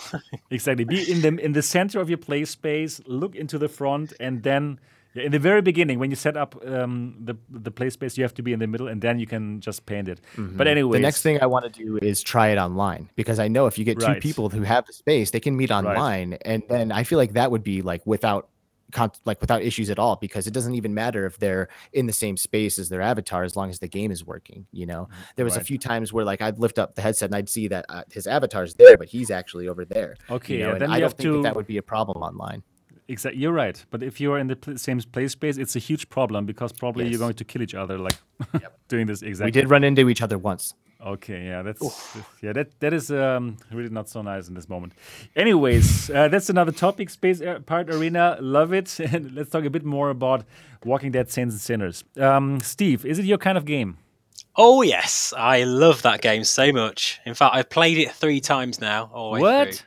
I have, yeah. Wow. Because the first time I played it actually was on the Quest 2 when I first got the Quest. Because obviously I think it just been ported at that point. So I thought, wow, this is the kind of thing that gets me excited about VR. Really, these kind of like atmospheric sort of environments where you can. It's not. It's quite a linear game, really, but there are a lot of areas where it's quite open world as well. And the way they've done that on the Quest 2 is just remarkable. And the Quest 1, obviously, it's amazing that that game actually works on both of those headsets, considering the power. And it looks really good as well, And then I tried it with the Airlink as well. Fantastic. Playing it with all the kind of PC graphics, but still tetherless. A fantastic experience. I think the characters are great. I think I love looting and those kind of games, exploration and finding keys and little clues and stuff. So I think the whole thing for me just works really well. And the mechanics, and it's quite a physical. The physics of the game always impress me. Obviously when your stamina's low, you can't really pick up the axe and things, and it's just really I love it, absolutely love it. And wow. I didn't play anything else. We should for have this melee combat in Alyx, right? This is like missed opportunity. Oh, you're right. Yes, you're right. Actually, yeah, I think was it Anthony VR365. He had a problem with the doors in Alyx. I remember him saying that because they just kind of fling open. There's no actual sort of weight there or anything. Of course, with Saints and Sinners, everything feels not arduous, but kind of feels physical. Actually, in Alyx, there's no kind of melee where you would like punch. At all. No, not at all, right? No. But still, we all love Alyx, right? Of course. Because it's if Valve is making a successor to Alyx, whether it's a sequel or a spiritual successor, I do think that it will be there. It should be there. I think it will be. I don't think it was like one of the main weapons, right? This crowbar. The crowbar was one of the main weapons in Half-Life, and it was not there at all, and it makes sense because there was no melee, right? So probably there was would have been too much work to get all the kind of physics right with the crowbar and all the things you could do. Yeah, anyways. That's basically what Boneworks did, right? Boneworks is so amazing. I've never tried Boneworks, actually. I love Boneworks. It's crazy. In the beginning, it sucks, the first few hours. Yeah, you wasn't sure about it. I remember I hated it in the beginning, but then later, like I played the whole game, actually in a Pimax headset in the Artisan, and I loved it. I totally loved it. It's a great experience. Yeah. Anyways, for The Walking Dead Saints and Sinners, I must honestly say I am not the right guy for this because I hate looting. I hate grinding. Embrace it, sir. You need to embrace it more. I probably should give it another shot because I've only time with it. You're right. That's probably the problem that I have. I don't have so much time to really get into deep. And therefore, I prefer those games where you can hop into it and then you directly have action, like Pistol Whip, or these games where you can jump in for 10 minutes and have an amazing time. Yeah. Right? But for The Walking Dead Saints and Sinners, probably I would have to jump in like for much longer to get a hang of everything. And But so many people loved it, also from the community. For them, it's like the best game ever. So probably I will give this another chance and just put in some hours, and then probably I will get it. What it means, like why people enjoy this grinding and looting so much. I don't know. It's a survival game, isn't it, at its core? Yeah. And just knowing that I've got to make sure that I fill my backpack up every time I go out with, sort of essential supplies, whatever. It's just I don't know. It just feels. I've got a question for you guys.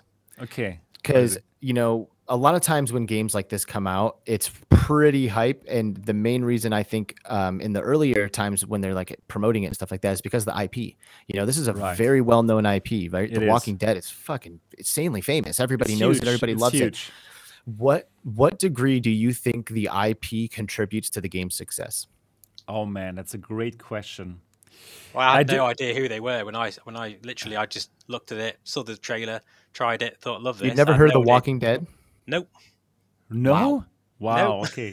This is like such a huge IP. This is like huge. But at least he is proof that it doesn't matter so much. It doesn't matter. Well, it means the game is good. The game itself is great. Yeah, That's the question. Look at Walking Dead. Was that Overdose or that Overkill? That horrible game, right? Onslaught. Onslaught, yeah. So did it help that it was Walking Dead? It didn't help. So I don't think. I think it probably did. I think people probably bought that game that wouldn't have because it was Walking Dead. Yeah, but then they had high expectations and were met.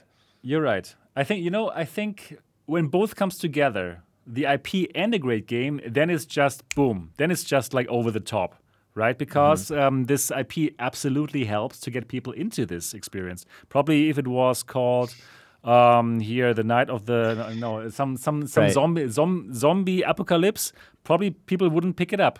But because it's The Walking Dead and people love that series, they tried it, and then it's a great game, and then everything comes together.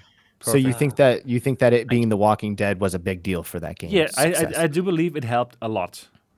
I just don't think at that time when that was released, there's nothing else out there that was that quality. That's on a AAA experience of. Just again, I talk about the atmosphere and of course, like just the way. I mean, I'm not really a zombie kind of fan. Actually, I don't usually like zombie games, weirdly. So that's the reason why I didn't buy it straight away. But in the end, the environment for me won over more than anything else because the atmosphere is so good. We need more of that in VR. We don't have enough games like that in VR. I think that if this game wasn't, from the Walking Dead franchise, it would still be successful maybe on a smaller scale because word of mouth would come out. People would start loving it and recommending it. Probably. Thanks to the name, it got recognition from the beginning, right? But I think that if it wasn't, then it would still be successful because it was just the quality of the game would carry it. I think absolutely, probably. Yeah, right. So The Walking Dead Saints and Sinners, they're still pumping out new content, which is amazing. New DLC for free is out now. Oh yeah, sorry, just to say about the DLC, I did try a little bit of it. Okay, tell it. Unless I'm missing something, I was a bit disappointed by it, but I might be missing this point. So, but I was hoping the DLC would be some sort of mini storytelling thing, where basically you meet up with some new characters and it tells a little backstory or something like that. That's what I consider as a DLC. But from what I can understand so far, with limited play, okay, so I might be wrong, is that basically you kind of loot more chests, you look for more caches, there's a few more enemy people around. Yeah. I also heard it has zero story, and I think they mismanaged expectations, because lots of people were expecting that.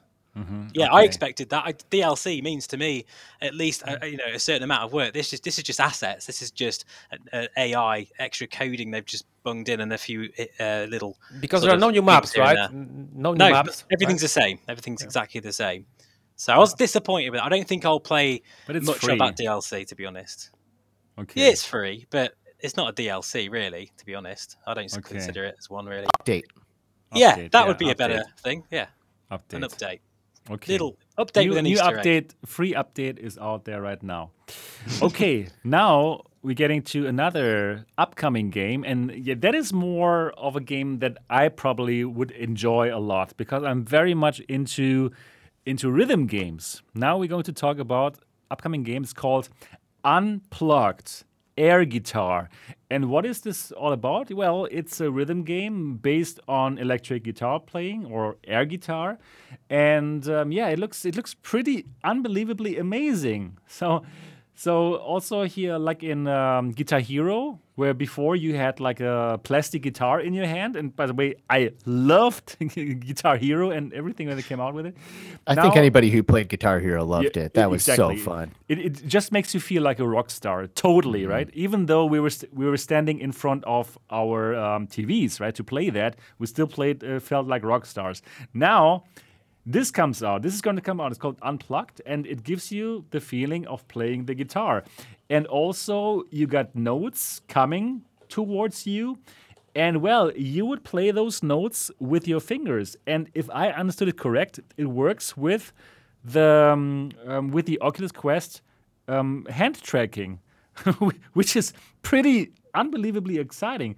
And some people have tried it already, and I think also here I think Upload VR. I think they tried it, and they loved it. They totally loved it and said like they can't believe how well it works. Wow, this is amazing. Let me just try to play the trailer here. Not sure if you can see it. Aren't you afraid of getting demonetized? I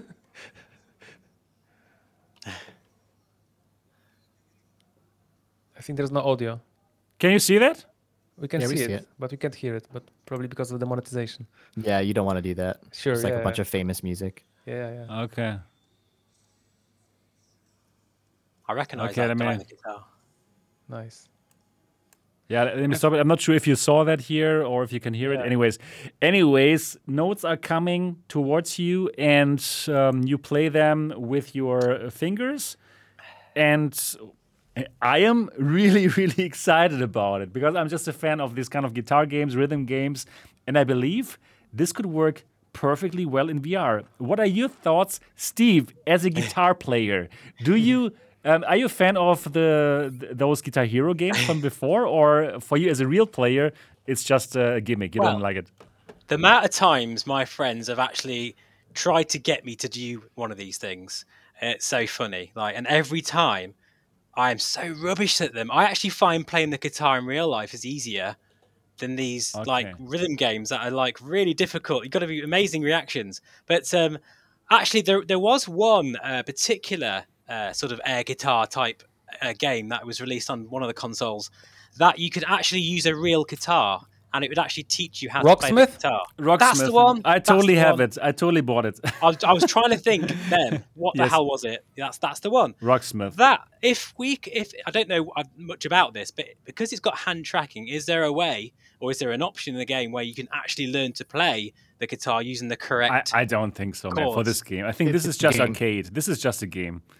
That's a shame, that, isn't it? That's a shame, because I do feel like I've seen some of these players, and the way they're moving around with these notes, I think, my God, if you could actually put all those skills that you've learned there into actually playing the guitar, you'd actually be amazing, and you'd be able to do it for real. Right. I think that if you're able to connect with rhythm games and enjoy them, then you are absolutely a musician. There's a musician in you ready to come out. I'm a musician myself. I used to play in bands, and I've got like guitar and banjo and stuff laying around here. And I actually think this game looks a lot of fun. I'm hearing a lot of great things about it. So far, everyone who plays it says it's good. But, you know, me being from the haptics world, that's where I see something that I potentially will have a hard time with, because I disagree haptics with that, by the way. You disagree with it? Oh, finally, we have some action here. Come on, fight. Okay, well then let me explain this first.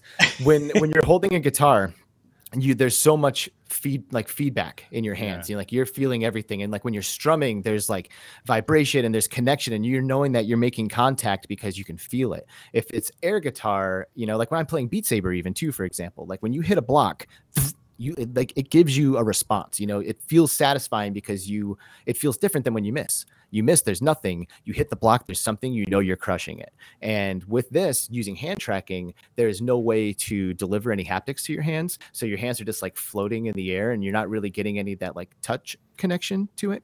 So there's a part of me that thinks that might be lacking. Of course, I haven't tried it yet. We need the haptics integration here. Something. I see where you go with this. I see where you go with this. Exactly. I see, yeah. I was just disagreeing with the thing that I have absolutely zero sort of movement. Like I can't dance to save my life. These rhythm games, I cannot do them for love of money, literally. Yet my profession, I'm actually a professional sort of musician. That's what I do as a job. Wow. Yet I can't dance. I've got no actual, like, you know, these... When you're having to like move and get the shapes and everything, I can't do that to save my life. I'm absolutely rubbish at it. I find that harder than actually playing a real instrument.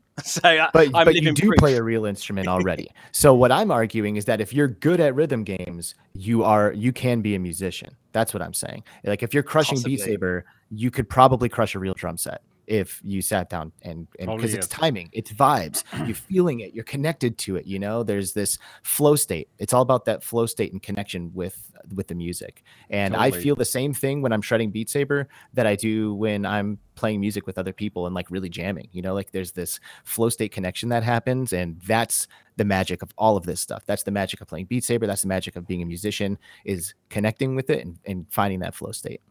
Totally love that flow. Since we are already talking about rhythm games, I have to ask about Odica, because this is my favorite rhythm game of all time. Oh man! I must say I really hated it a lot. But then recently I picked it up again and tried again, and now I really enjoyed it. So I think in the very early time of Odica, they didn't make it right. You had to really exactly hit those targets, and then it was just frustrating for me. I didn't get into that flow state at all that Alex just talked about. But now I picked it up recently, played it, and loved it because I got into that flow state now. I'm so glad I didn't have to mute you. Because you can't even mute me, man. I know. I know. If we were on your Polish show, then you could mute me. I would just mute my PC or something. Yeah. No, I must agree with you. Now it's cool. Now I can really enjoy it a lot. And that game was updated a lot because they had this stupid mechanic when they forced you to keep your like aim like with I don't know what's the name, like what's the English name for it, but they wanted you to aim like that, like from your eye, like this, and then. But now you can do like this. Now you can do just like hip firing, because then they would like subtract points.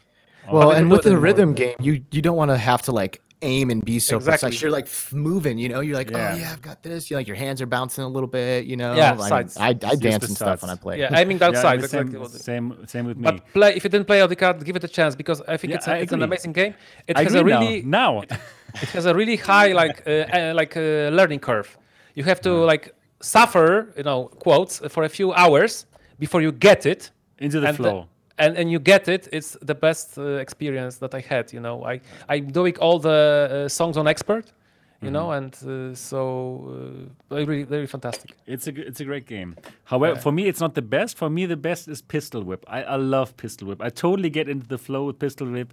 Get this, this cool John Wick vibes. I love it. Anyways, let's talk a bit more about Unplugged. I was just wondering, could it be that people who really can already play a guitar or any other instrument don't feel as excited about these games than people who have no idea about I've got a feeling Alex is going to disagree with me here, but yes, all the musicians I know, most of them are gamers. Not one person that I know, and I know a lot of musicians, has ever wanted to try these Air Guitar Hero things. And I think there's something outside, like the psychology of it, really. The idea of being on stage. Already. Yeah, well, yeah, because, gigging musicians, we do it all the time. So it's kind of like, I don't know. I feel like there's someone. Everyone wants to be that kind of rock star. Of course, everyone does, including me. Everyone wants to be it, and there's very, very few of us that can actually get to those levels of fame. Yeah, that's why we play those games. There's almost that escapism of that to be able to, imagine you're on stage, and that's great. And I totally get that, and I think that's where the excitement is more so than anything else, really. I do disagree with that. Okay. Yeah, for me, it's like less the feeling of being on stage and stuff, because like I've also been on stage, not like famous or anything, but I've been in front of some pretty large crowds, and that is a magical experience. And when I am playing rhythm games, like I said before, it's about finding the flow state. It's about connecting with the music with my body and action. I'm moving, I'm jamming with it, I'm connected to it, and I'm vibing. And as a musician, I love rhythm games for that reason. So I would play this. Now, I don't know if I'm like clamoring to play Unplugged or anything, especially because, like I said, I feel like the lack of haptic integration is going to prevent me from like really connecting with it and loving it. But yeah, I think as somebody who plays music, I do disagree. I love rhythm games and will probably play this. Okay, cool. I think for me as well, there's that lack of expression. It'd be great if a rhythm game like this had some sort of improvisationary part to it, where you can actually create your own kind of colors or create your own tunes or melodies. That would be awesome, because for me, that's what music is about. For me, the power of music for me is sort of the because we all are innately musical, of course we are. But in fact, it's funny. I'm actually teaching 2 people to play the guitar at the moment, and one of them loves these rhythm games, and they're really struggling. So I do feel that there is a distinct difference between the two of these things, to be honest. I think it takes much longer to play guitar than to play Unplugged, probably. But it would be so cool if there was a way of... in fact, a couple of people said in the chat, Tatiana's made a video, so I'm going to have to check that out, actually, because she used a real guitar, so that'd be kind of cool. So, Onikaze says something here that I think is relevant, and I want to add to it a little bit. He says, when I've seen real musicians play Guitar Hero, direct Guitar Hero, it's because they don't know how to play it. Basically, they know how to play the song on a real guitar, and the game wants you to do something else, so it kind of like conflicts naturally with what you're doing. And to that, I agree entirely on easy, medium, and hard. But if you get the skills that are required to play stuff like Beat Saber or Guitar Hero on Expert or Expert Plus or whatever, and it's a lot happening, it translates. So now it's a translation of the song that makes a lot more sense to you. But if you should be strumming and it just like wants you to do like down strums on each thing or something like that, that really does create this weird disconnection, especially for real musicians. But if you can practice and get some skills and play on Expert Plus if you're playing Beat Saber or the hardest difficulty, real musicians need to play on the hardest difficulty of these games. That's the only way that they're actually going to be able to feel that expression that you're talking about. Okay, that does make lots of sense. So I was buying this Guitar Hero like a couple of years back you want to play guitar, don't you, Seb? You're actually I do. I'm learning it. Yeah, like with an app and stuff. Yeah, I'm a total beginner, but I love it. I love it. Yeah, Yeah. So my biggest dream is really to be on a stage. To play the guitar and get the people crazy, and then to destroy the guitar.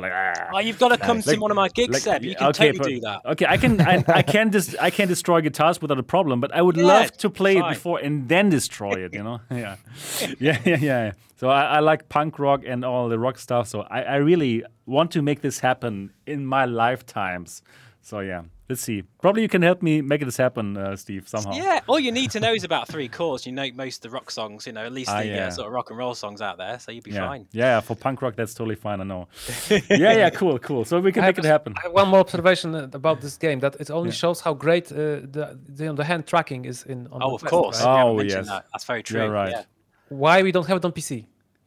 On PC, yeah, you're right. On PC, this game is also going to come out on Steam VR, and then actually you will need the Valve Index controllers. Yeah, but this is crazy. It's the first time that I would use it. The first time. Yeah, but I mean, like, PC is so much more powerful. It should be even better at at this hand tracking, right? Right. I feel you. I see where you're going with this. You're like, why is it the Quest that's able to deliver this? Exactly. Why isn't something on PC able to do that? The Vario VR3 better has cameras. Okay. Also, I think it's worth mentioning that the artists that they've collaborated with on Unplugged are insane. Like really, really popular artists and songs, like stuff that you hear on the radio, which is something that it took Beat Saber like years to accomplish. Okay, I'm ready to play this game. So I might give it a try just for the hell of it. When is it going to come out? Wait, let me check it out. Do we know? October 21st. I think the hand tracking on the Quest has got better since the last update. I really do.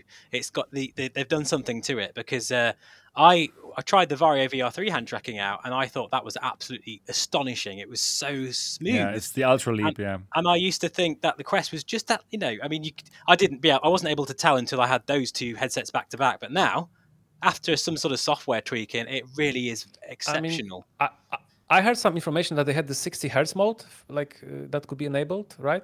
Isn't that for the hand tracking? I'm not sure. It feels smoother. It definitely does. It's not just a placebo thing. It might be, but I just don't know.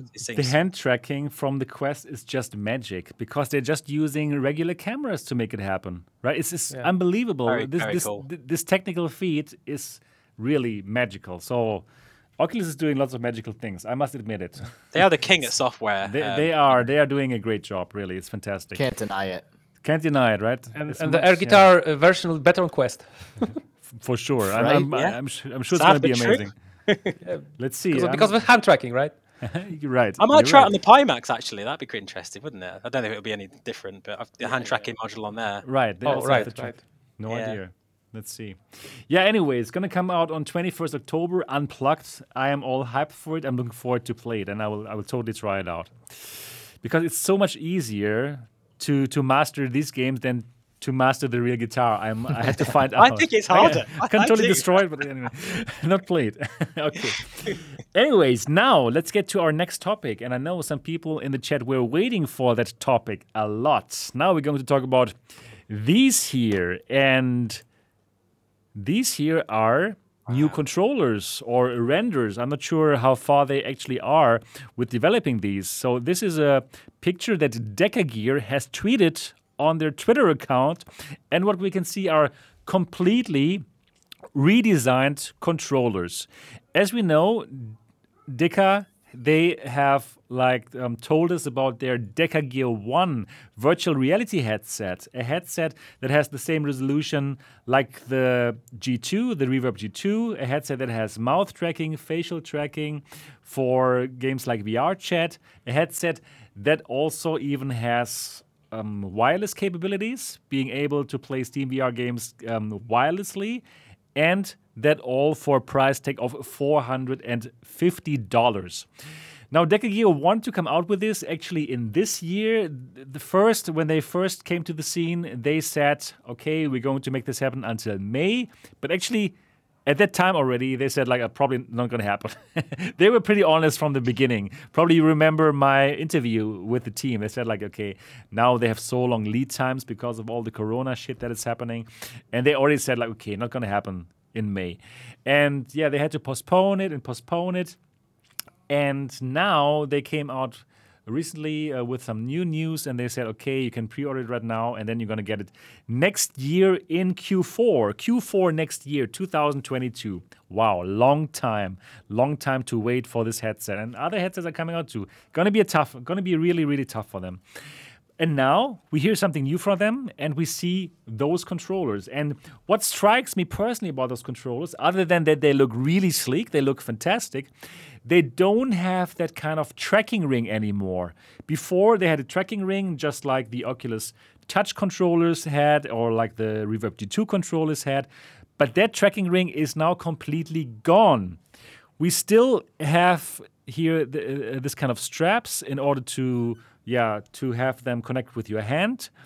And also something that is new are these kind of orbs, I would call them, and they are here at the bottom of these controllers. Totally new design. No idea if they have also changed the tracking mechanism. It seems like they changed it because we don't have these tracking rings anymore. It looks completely different now as compared to before. And yeah, I would like to ask your thoughts about it. Simplex, what are your thoughts about this controller? It looks really original, and I'm wondering if this tracking, if this orb is like this, is this instead of the tracking ring? Yeah, right? could be, right? But is it? Would it still work? Is it still like optical? But how else would they track it? I mean, you have to track volume. You have to have multiple points, right, to be to be precise. It's really surprising. That's really surprising. Totally. Maybe it's some kind of magnetic, tracking, because I know there's something like that. That could be.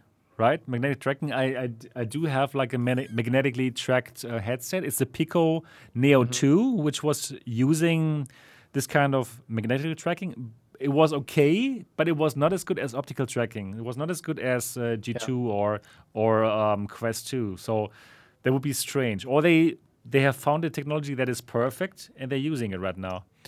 Yeah, I like that they have analog sticks and they keep the same layout. That's also, I'm glad we finally got like a universal, button layout for VR controllers. And I agree. VR2 is going to have the same, so we have like the standard. I like the standard too. For Pancake games, so that's great. Yeah, you're right. That is really good. Do they have finger tracking yes. Index? Okay. Well, they had. The original one had finger tracking like the Index, same stuff. So probably here it's still the same. Could that be tracking? Could that be lighthouse tracking?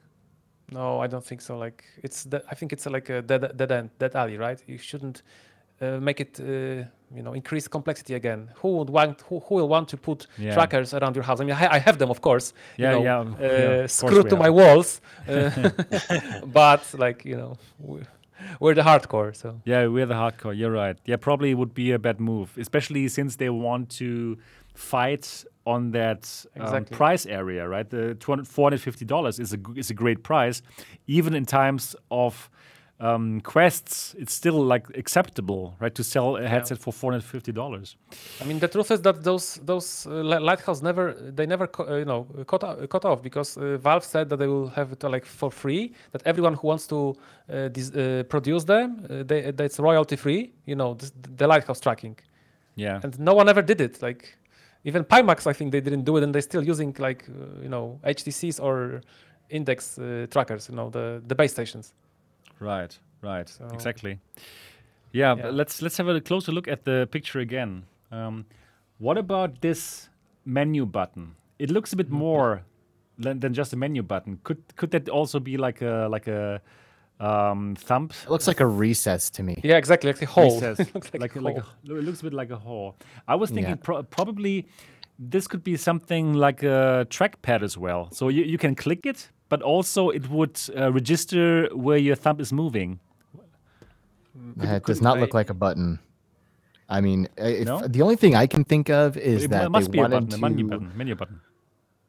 Yeah, I guess. I don't know, man. That does not look like a button to me. It looks like a hole. And the only thing I can think of is maybe they wanted to have, on the touch controllers, when you put your thumb on the thumbstick, there's an animation, moves over a little bit. Maybe it's like a sensor, so it knows where your thumb is and can move it. It feels like I'm stretching. Maybe it's a camera, It could be. Who knows? Crazy thing. Because your thumb is right over that thing, so it can't be any kind of sensor or anything. Yeah. Well, it could be a sensor. I still think it could be like a trackpad that you can just like a trackpad is, right? Just like a small version, but you can also press it. Or maybe it's like a mouse. roll your thumb over top of it, it can detect like which direction you're going, and that's exactly what I meant. Probably I couldn't express myself well enough. like something like which is touch sensitive. Yeah, you know how like laptops used to have that like little button in the middle of the keyboard that you could like touch with your thumb or your finger and like move it around, and it would move the mouse on the screen. It was like a little like a pencil eraser that stuck up, and you could use that to kind of have a cursor. The ThinkPads had those. The ThinkPad. They still have it. They still have it. I read a comment, on Twitter on their tweet. Someone said that this is like the balls. This is ball tracking, and that it works. That's reminded me. PSVR has a similar tracking system, right? Yo, I think Chad is figuring this out right now. Okay, Rebel Red Royo says, I've always thought that the menu button was a fingerprint sensor, especially when they mentioned on Twitter you can say goodbye to typing long emails. So if it can register your passwords with your fingerprint, then boom, boom, boom, boom. You just touch your thumb to that and it logs you into stuff. That is exactly what I was wondering. Why did they write, you can say goodbye to typing long emails and passwords? I think you're onto something there, Rebel. I think you're onto something. Really? Yeah, but I mean, how can you? I understand the password, but how can you type a long email using your fingerprint? That's a good point too. that's a good point too. You know, when I was reading that, I was thinking, okay, probably you can more easily now like maneuver the mouse in VR because you can simply use your thumb somehow like a mouse. But it makes much more sense that you simply can log in with your thumb completely with email and password. So you set up some software on your computer, and they're good with software. They have already shown that. And yeah, in order to log into different kind of sites, then you will simply click it and then you're good. Yeah. But what would you think about this kind of functionality, Steve?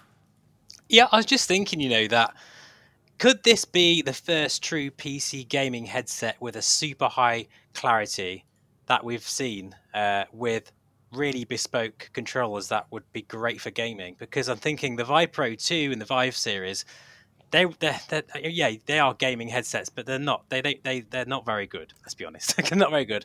Then you got the Reverb G2, great gaming headset, but really tracking issues. Those controllers are just awful. They did make them better. I don't have issues with them because obviously what I do, but I mean for a gamer that would be a problem. And of course, I mean really you got the Quest, which is standalone anyway. Really, so I just feel like these controllers with this new headset, it's quite an exciting prospect. I just hope that they can get it out pretty quick because I'm concerned for them. I'm just a bit concerned. I'm also concerned for them. Like I really root for them. I love their spirit. I love it that they're trying to get out hardware, like VR hardware, and to compete against something like Facebook. It's crazy, honestly speaking. I love it. I love the spirit, the fighting spirit of Deca Gear. And I'm just so sad that they have these lead time problems. They could come out with their headset if they had the components, but they're simply not getting them. It's just so sad to see that, because I do believe if they came out now with a $450 device, which is like not Facebook, which is as good as the G2 in terms of visuals, which is wireless, which has these controllers.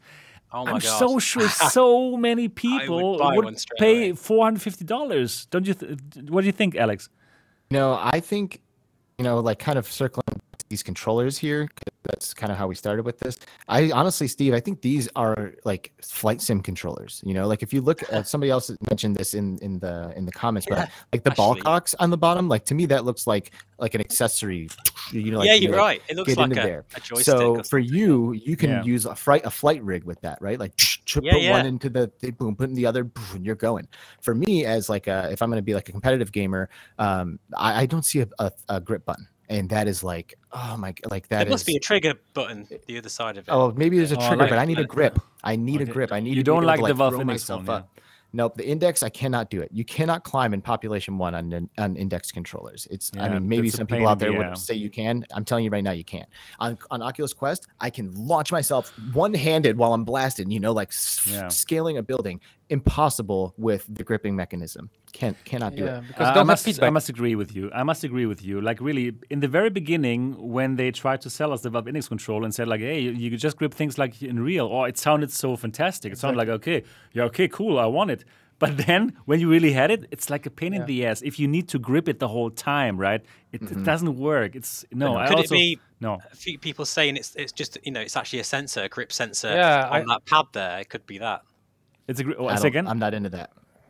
Like, well, obviously, it's not a physical button as such, but perhaps some sort of sensor that senses that you're gripping. Yeah, like in Davis controller. There must be. And I'm saying that's not good enough. Yeah, exactly. That's what I'm also saying. Like the Valve Index one, it's just a pain in the ass. It just reminded me of the grip buttons on the original Vive ones. These were horrible. Like, these small ones. Oh, they were so bad. They are the worst. Yes, they would give like cramps. Like they were so bad. Okay, right. But now imagine if you're in a flight sim, right, Steve? Yeah. Like when you grip the yoke, or what do they call it in planes? Yeah, they use spot on. Yeah, yoke or but you grip that thing, and that really that's going to look and feel great because you're holding the thing. You have the animation. Like it's all.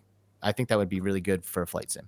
I do agree with you though. Like a physical button, you need to have that. If it was a sensor, you'd end up like doing it by accident, or if you're, because sometimes I do grip the controllers if I'm in a tense situation, and then suddenly end up doing something I don't want to happen. You should be able to independently grip it without triggering the grip, response, and then have a button that would make it go when you want it to go. Mm-hmm. So it was already invented. We already have it. So just keep it. Well, and like for me with the index controllers, like if I'm in a really intense situation, like my hands are going to be clammy, like sweaty. Yes. There's going to be a ton of moisture, and I might be gripping that controller as hard as I can, but there's still issues. It's like still dropping weapons. It's still not giving me an immersive experience. I'm too busy worrying about what the hell is going on with my hands, right? And I can't be thinking about that. Yeah. Give us a grip button, dear VR companies. Give us a real grip button. I think we've learned this now. And thumbsticks. Yeah, of course, of course, we want thumbsticks. Really. Why would I want to have this kind of trackpad? Mm-hmm. It doesn't work, in my opinion. It doesn't make sense. I'm hoping that these new Pimax controllers that right now there's the swords that have trackpads. I guess there's some coming that have the thumbsticks on them. I hope so too. I'm praying that these Pimax controllers are the ones that I've been waiting for, because at the moment I don't feel like I have like a complete, legit, perfect VR situation. I'm always like sacrificing something based that I'm using. Yeah, right. Somebody loves my beer display. That's great. Thank you. Here, I need one. Isn't that beautiful? Yeah, celebrating my adult beverage here with all of you. Was it you Alex, that said your favorite controllers are the CV1 controllers? I didn't say that. I said it. Oh, it was you. Sorry. Yeah, I totally agree with you on that. I thought I've got quite large hands anyway, so for me, just the quality of them as well, they just was perfect. Yeah, and the Quest 2 reminds me a little bit of those, but obviously like a cheaper version. Exactly, and you haven't even had those because of the camera tracking. You had like guards for your hands. Yes, the wall. Yeah. Oh, the amount of times, and they were tough. I mean, the amount of times I whacked them again. Yeah. Undestructible. True. The Rift S controllers, my God, people breaking them left, right, and center when they first came out. Yeah. The rings would break like. Yeah. Oh, they were so plasticky on those. Yeah, right. Yeah, so they look comfortable. I mean, I can imagine they look great. I mean, they look really good. They look really good. But we just have to find out what is this for. Is this here really a fingerprint reader? Like, honestly, I can't imagine how this could be of any use for me, because I really seldom would use first of all VR to enter my credentials into anything, because you don't have to do that so often. For some, probably you have to, but very seldom, right? Or do you have any kind of use case if this really was a fingerprint reader? What kind of camera? What kind of use case would that be? I don't know. I mean, like you said, you don't enter credentials often when you have a headset on. It's pretty rare, I mean, it's not like your phone. I use the fingerprint sensor on my phone.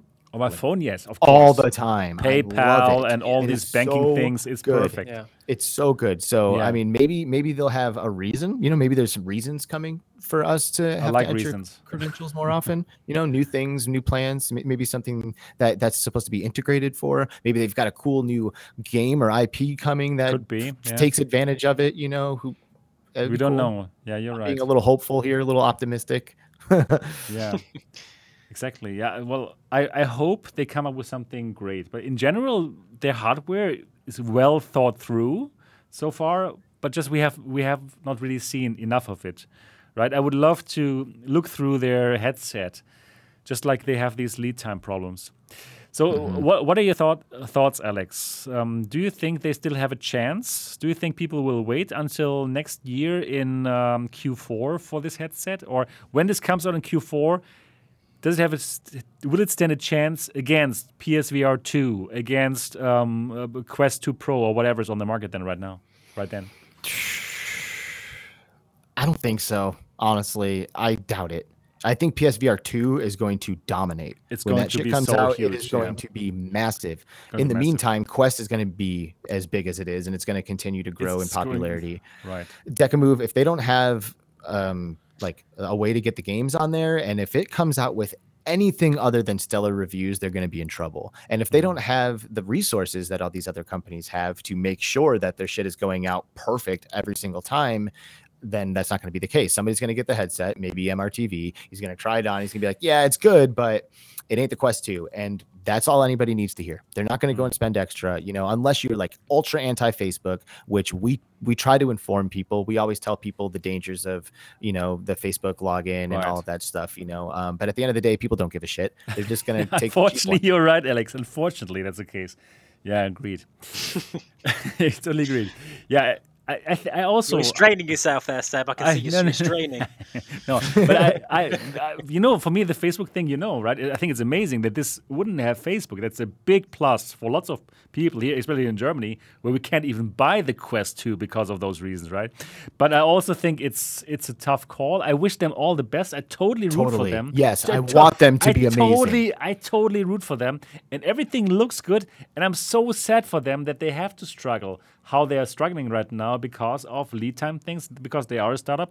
They don't have the market power like an Apple has or like a Facebook has, right? They can simply buy all the components of the market, and then companies like Deca have no chance. And I think it sucks.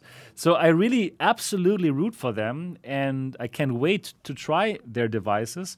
But I also think can't be inferior. It's just so tough. If it's inferior at all, it will fail. You're right. It cannot be inferior. It has to be at least a side grade. Yeah, right. Exactly. And then it's still tough because you don't have this amazing ecosystem of games as the Quest has, right? True. With so many exclusive, everything must be on Quest, right? So yeah.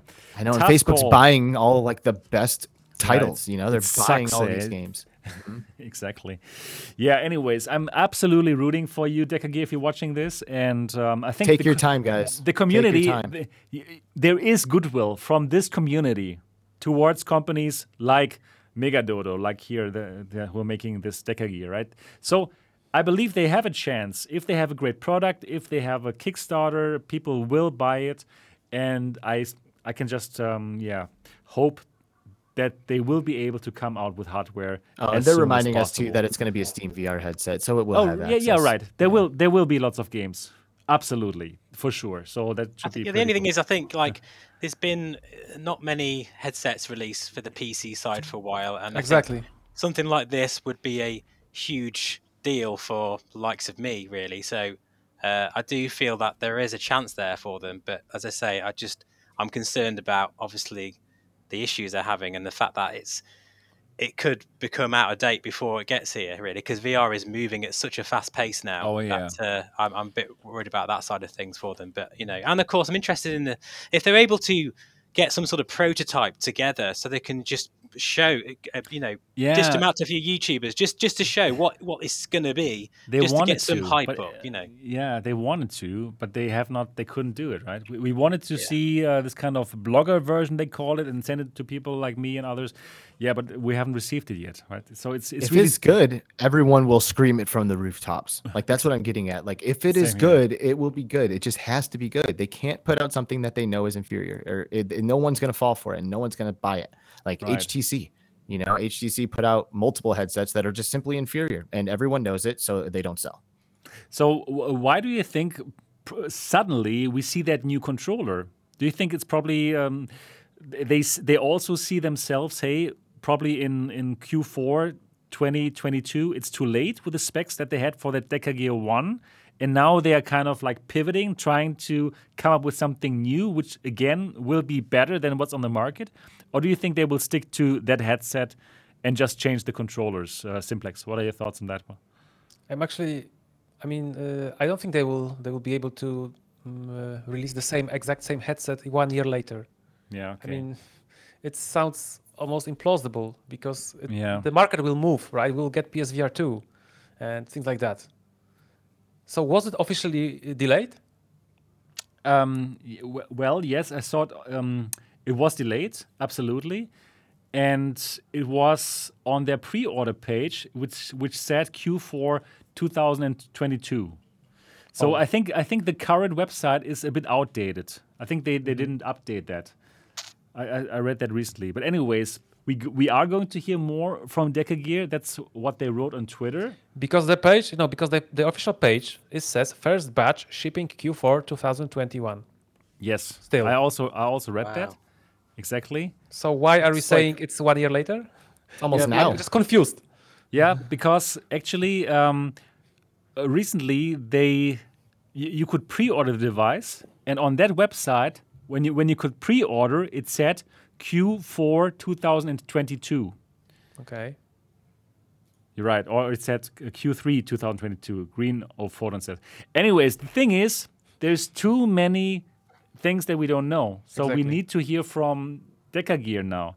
So, dear Decagear, you're super welcome to come onto this show and give us all the information. I'm inviting you here right now.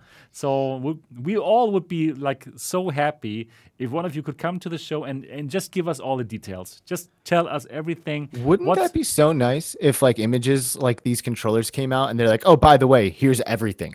And they just like list it, like tell us, like what are the plans? Like, you're showing us an image of it, like tell us what that stupid hole is. You know so we what? don't have to sit here and ask maybe right.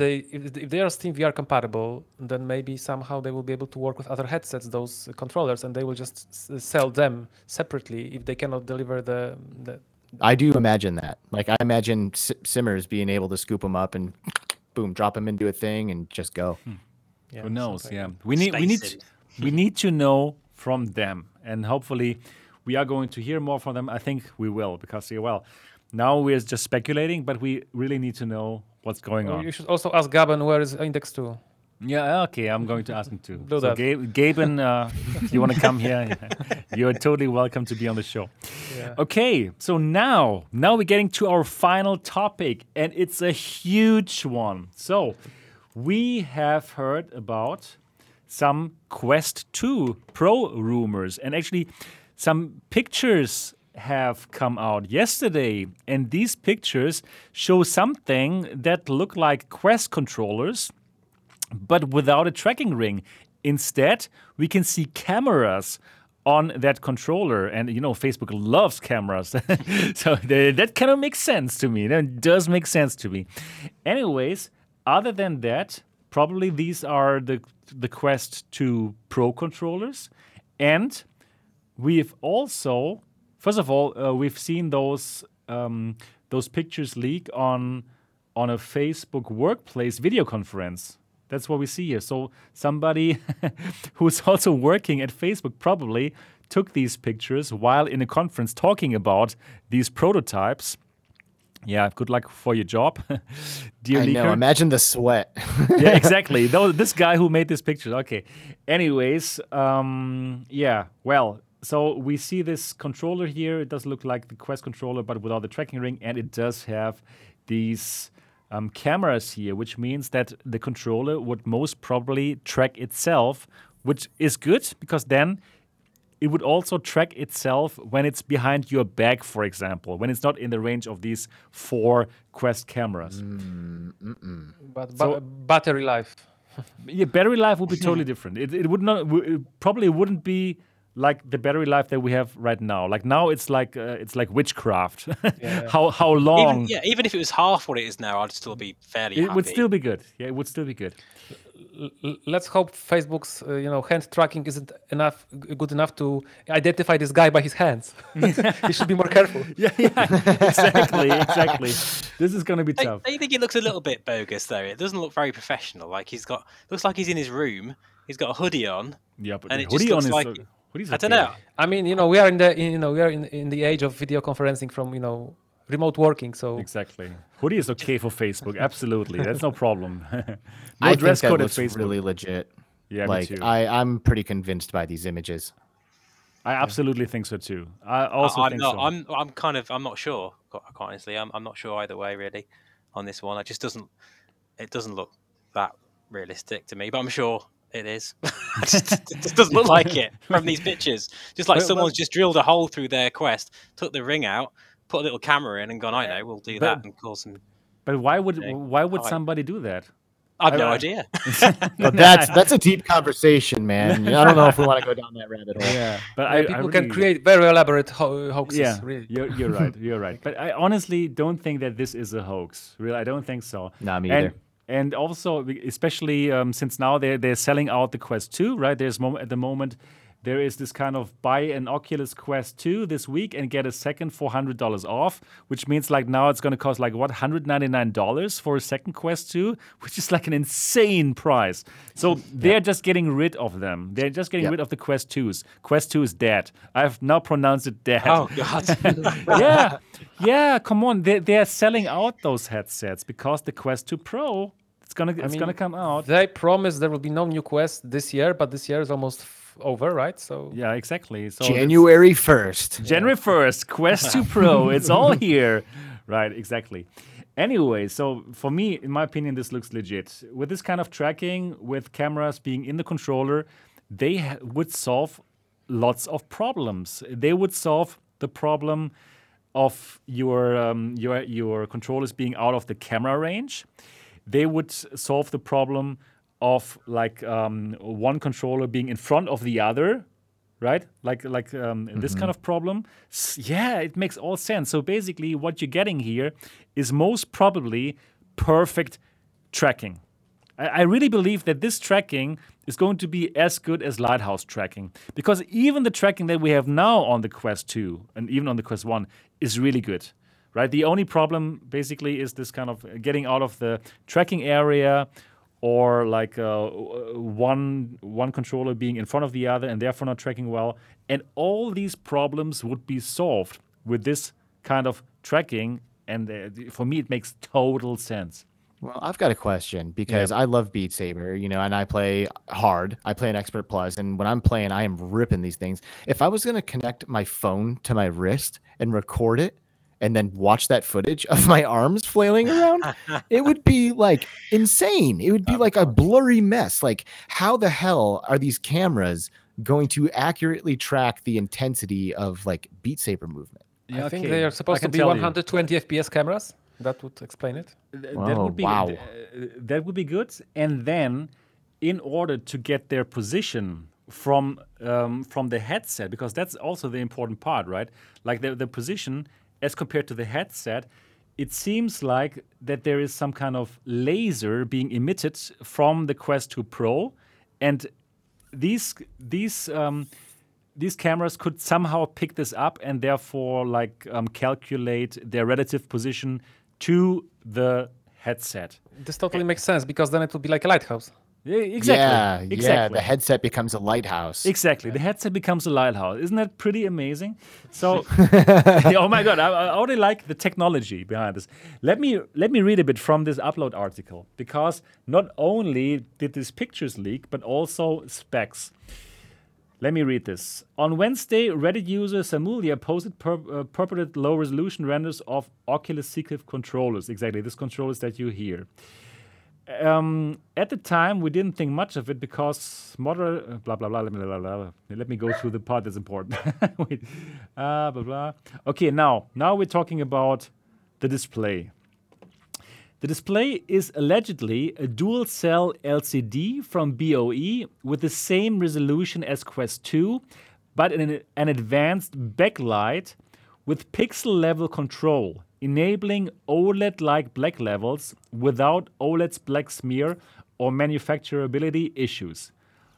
Big point. So basically, what you're having here is something like the mini LED technology that is in iPad Pros, which means it's not LCD. LCD, the problem is you have backlight for the whole panel. So you can never have perfect blacks. But with this mini LED technology, what you can actually do, you can turn on the backlight only for those pixels where you need it. Let's say you have a black screen and like a red ball. Then only the part with the red ball, the backlighting will shine. And this technology makes for perfect blacks, and it's called mini LED. And exactly that technology seems to be in this Quest 2 Pro, which would be incredibly amazing, because then you have all the positives from LCD, right, as in no black smear, but also all the positives from OLED, as in real blacks. What do you think about that? Sounds amazing. Sounds fantastic.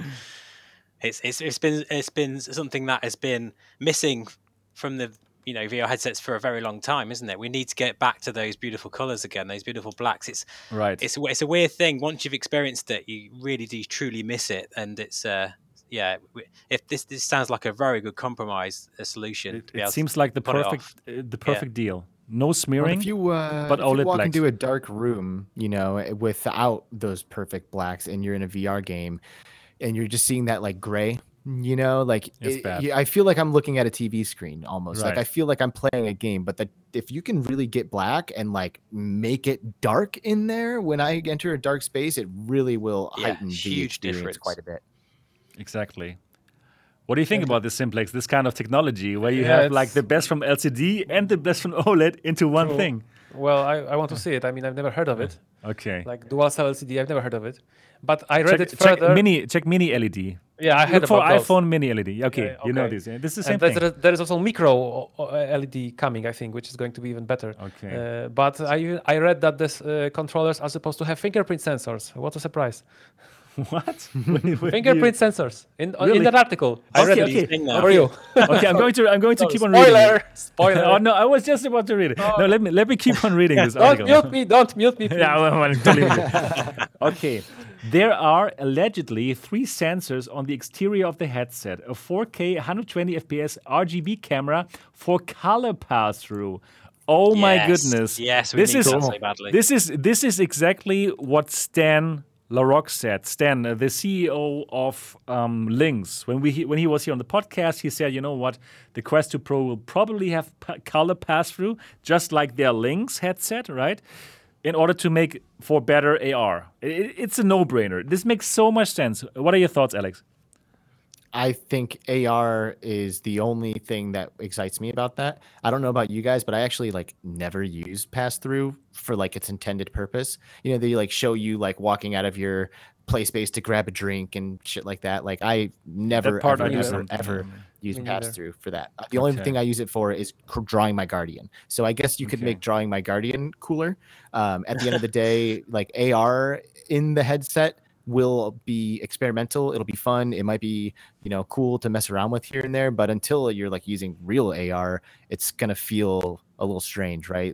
You still have a VR headset on. You're looking at a video of your room, and it's, it's not quite the room. So, it doesn't excite me that much, if I'm honest. I suppose, would it be quite cool?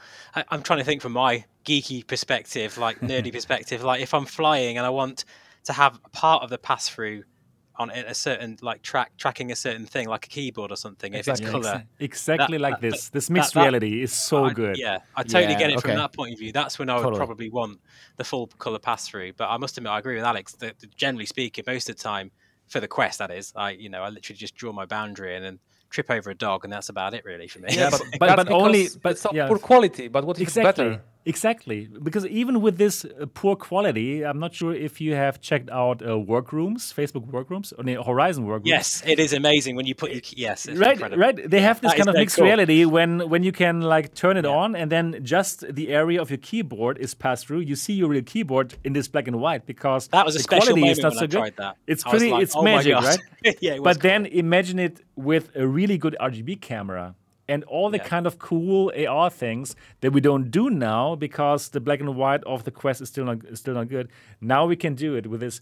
And well, this is something that the Lynx headset can do right now already, right? That's what's going to be hopefully on Kickstarter really soon. So it makes sense that Facebook is totally going for AR, because on the long run they will want an AR headset as well, right? So I think AR might end up. I mean, I don't know. I love VR, but I think AR will end up being like the thing. Yeah, of course. It's gonna be.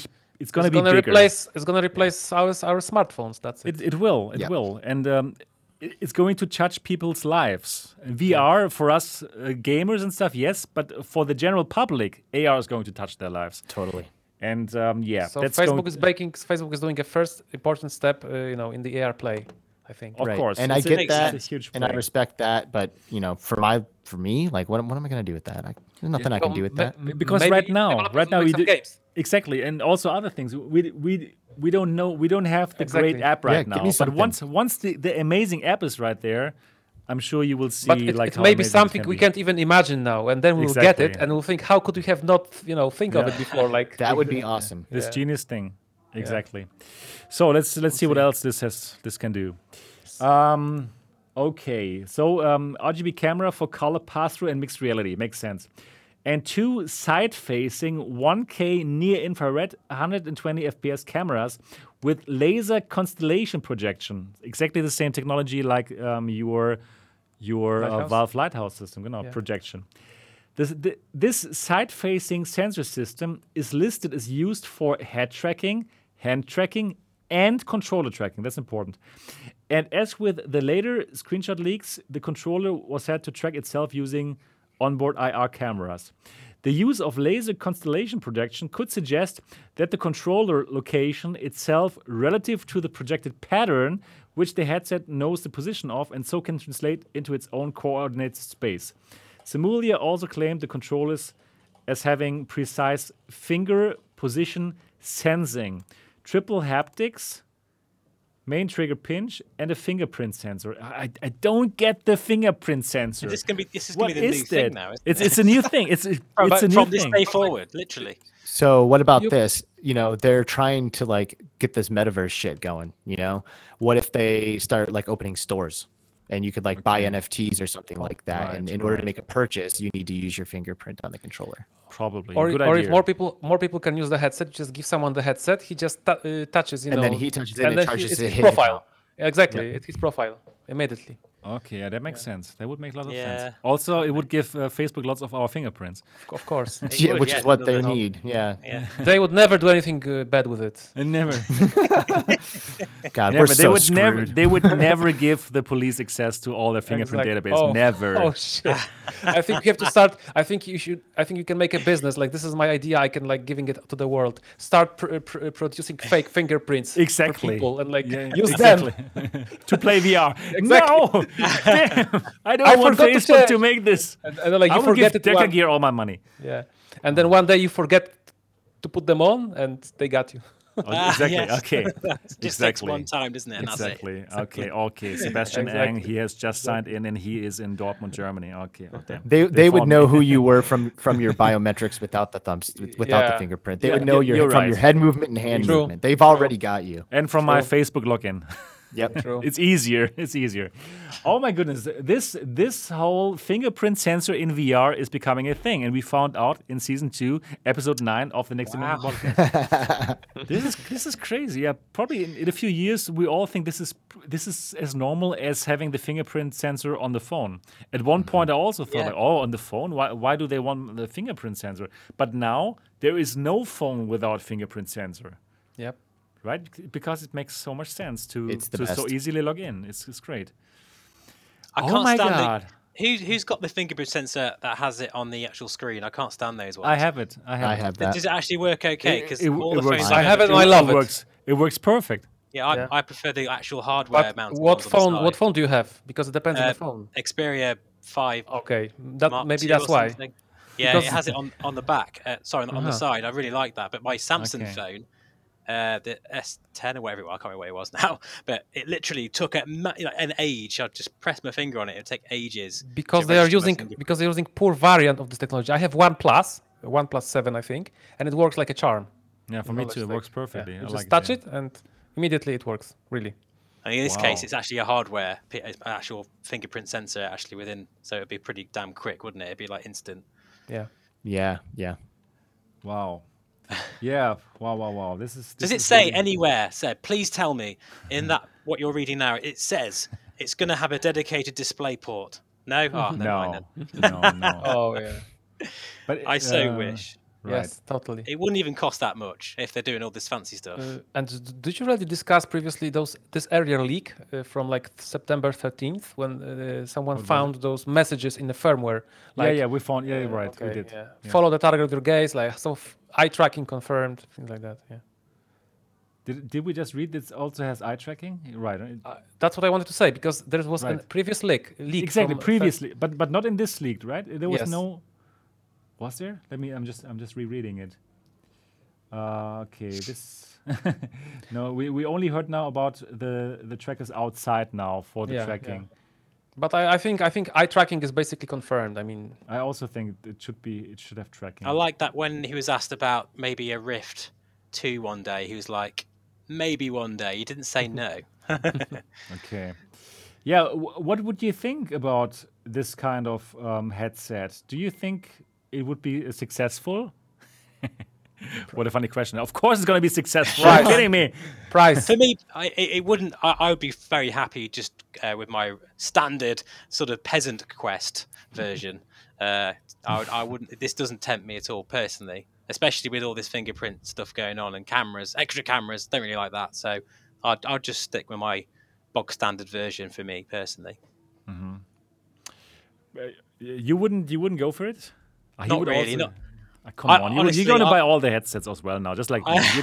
You're on this podcast now. Yes, you are. Yeah, you get everything. It's like a prerequisite. You have to buy everything. No, I don't think I'll ever buy another pop out. No, I don't think I want a Oculus PC VR headset. I know it's never going to happen, or it might happen one day, but perhaps something of a better hybrid than what we have right now. Airlink is actually working brilliantly now. Anyway, it works very well. But then I think, well, how better would it work then if it was just proper? If you had that option to HDMI into your computer. With the software, the way it is now, they are absolutely leaps and bounds ahead of anything else. I just wish that there's a segment that they're completely missing out on. Like a lot of PC VR is still alive. I think it's still alive anyway, and I think a lot of people would appreciate that ability to be able to use it as a proper PC VR headset as well. If it had that, I wouldn't care about any of the other stuff. I would just buy it straight away. But too few people need that. It's a minority. No, you're right. It's a sad minority. We are a sad niche. We are. Sadly. But at least they sharpened the image, right? They sharpened the image in the link, didn't they? They did. Yeah, they did. Yes, with the update done it, yeah. Well, it's still a developer thing. You've got to put it, switch it on in the Oculus debug tool, but it's getting there. It's very good, actually. So at this point, Simplex really hit the nail on the head when he's like price, because that really is going to determine where this lands and how popular it is and who buys it and all that stuff. I kind of have a theory, if I may. Yeah, you may. Because they're doing the sale right now, right? Trying to clear out all these Quest 2s, trying to give you $100 off of it at its current price point at the 128 gigabyte model. I have a theory that this Quest Pro will have 2 versions, just like all the other Quests have had, one with a smaller amount of storage and one with a greater amount of storage. I think that they will sell the Quest Pro with a smaller amount of storage for the price that they're currently selling the Quest 2 256. And then they'll have like their 256 version of the Pro at a premium price that we haven't seen yet. Right. That makes total sense. How much is it? Like it's $399, the 256 version? Yeah. But you know what I think? So $399 for like a 64 gig or something. It would be a super price, fantastic price. I think if you name your product Pro, you want to have a higher price. Okay, but also you must think about Facebook's strategy. It's just like getting those out to people, getting people into the ecosystem. But they could make so many other names, right? I mean, you're right. But we don't know yet about that. I hope I'm wrong, but if I was Facebook and I wanted to increase the price, I would call it Pro, because Pro is for professionals. Prosumers pay more, right? You are right. Yeah. You're right. But on the long run, they will make more money out of your data. And if this has like an eye tracking device, they don't even need to sell this for $500. They will want to sell it for $300 so that more people have the version with eye tracking, because out of this eye tracking, they will make so much money. Right, it's just perfect for their actual business model. So and like we know the differences, us enthusiasts, we know the differences, but these people do not. Like the public does not, and that's who they're trying to get into these headsets right now. And all they care about is the price. They're like, oh, it's virtual reality, $300 sold. Exactly 300. The price makes sense for them. So I don't think they're going to go too far beyond what we've already seen. I think we're going to see something that's very similar to the $256 price for the lower model, and then maybe makes like sense. a $500 or $600 version. That's maybe. I think it'll be more. Maybe some people not a lot more, but it will. It won't make any sense. No. Anything that has the no price. one's going to buy it. No one will buy it. Prosumers will. No, but not enough, because Facebook is really targeting the mass market. And if they already come have out the now Quest 2, though. with That's the not going 500, anywhere. if they are selling a $500 device, it's too expensive. They need to get more. So I also agree with Alex. I think actually $399 is probably already expensive for the mass market. And what they're doing is there's oh, did I lose you guys? No, we're still here. We can hear you. Okay. All right, cool. So what they're doing is they're silently eliminating pain points. Like there are all these pain points that exist on the Quest, like Sebastian was talking about. Like if you lose your tracking when your hand goes behind your back, like that's something that they need to fix, but they can't just be like announcing all of these pain points that existed on the Quest 2 before. So I think they're just going to be putting out fires as much as they can silently and solving all of like the objections that people will come up with every time they talk about virtual reality.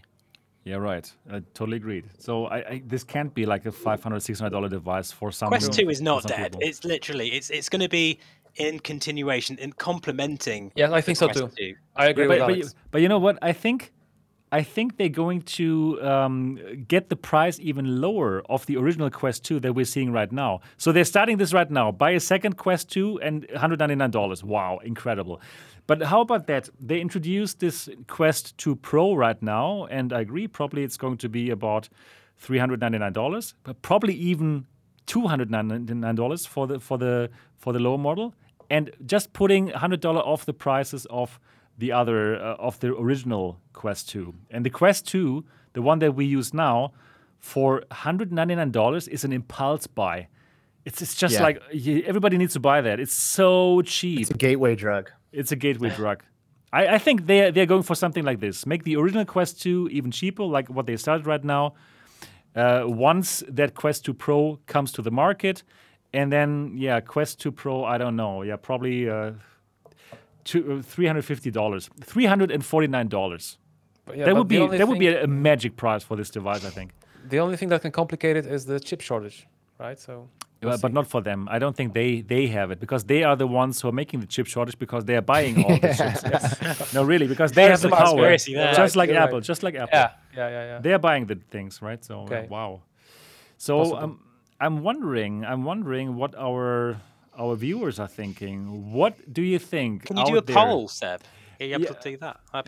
Actually, I don't have it open right now, the YouTube one. I'm just going to ask here into the round here, not us, to the people who are watching this right now. What do you think? How expensive is the entry-level Quest 2 Pro going to be priced at? The entry-level Quest 2 Pro, the one with the if there are several ones, the one with the least amount of memory, probably 128 gigabyte or what. How expensive is the Quest 2 Pro entry level going to be? Please do let us know in the chat. Simplex thinks $399. Simplex. Who's this guy? $599, no, too expensive, Platzado. I really think. Okay, $499, $449, $499, $399. It's you, Flight Sim guy. Stargazer, $299. Okay, $299. Wow, that would be like wow. I also somehow have the feeling they could make it happen, $299, really. Yeah, because I'm thinking that. Wow, really that cheap? Because honestly, I don't think actually that the cameras are so expensive. The cameras on the controllers won't be so expensive. They're going to use the same XR2 chipset, right? The stuff isn't much more expensive, and probably even for that LCD panel with a better lighting system. I also don't think it's going to be so expensive. Right. Sorry, what Silver said there. You're so right. If it's so cheap to put a display port on that, it doesn't even compared to everything else. But they don't care about those. Is it cheaper than putting a better microphone in the that's interesting. Exactly. Okay, it's not logic. It's not price. I wouldn't need any other headset. I mean, I'm totally with you, Steve. I mean, I hope we can make a fan club, but yes, let's. Also, something that we don't really have any to are some of the politics that go behind some of these decisions, right? Like sometimes someone's in bed with someone, and that's the reason why something happens. It's not because it's the best option. It's because I have a share of that. So guess what, everybody? We're using that. People do that kind of shit all the time, especially big important people with lots of money. Yeah. But I mean, about the price still, we read about so many fantastic technologies in this headset, cameras in the in the controllers, pass-through cameras, sensors. Like it's going to cost. I mean, you're right. It's going to cost more. But they are subsidizing headsets. They've done it before, and it would make so much sense to subsidize getting eye-tracked headsets into the hands of people. It's just pure money. That is so valuable. It's so valuable. It's honestly speaking, it's just like a treasure trove of data. With that, they can make so much money. So it makes sense to subsidize it. Yeah, and it has the same chip and stuff. So I really think they don't need to get this out for $500. It's going to be comparable, I think.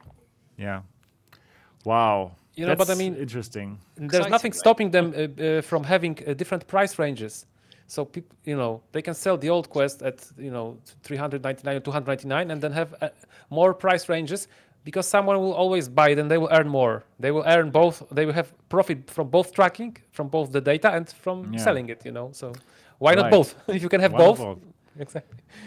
Because people don't jump unless they see the right price, dude. There's like a threshold. That's what I said. That's why I said you have price ranges. Someone looks at the Pro and says, "Oh, well, it's expensive for me." Well, but we have this cheaper one for you.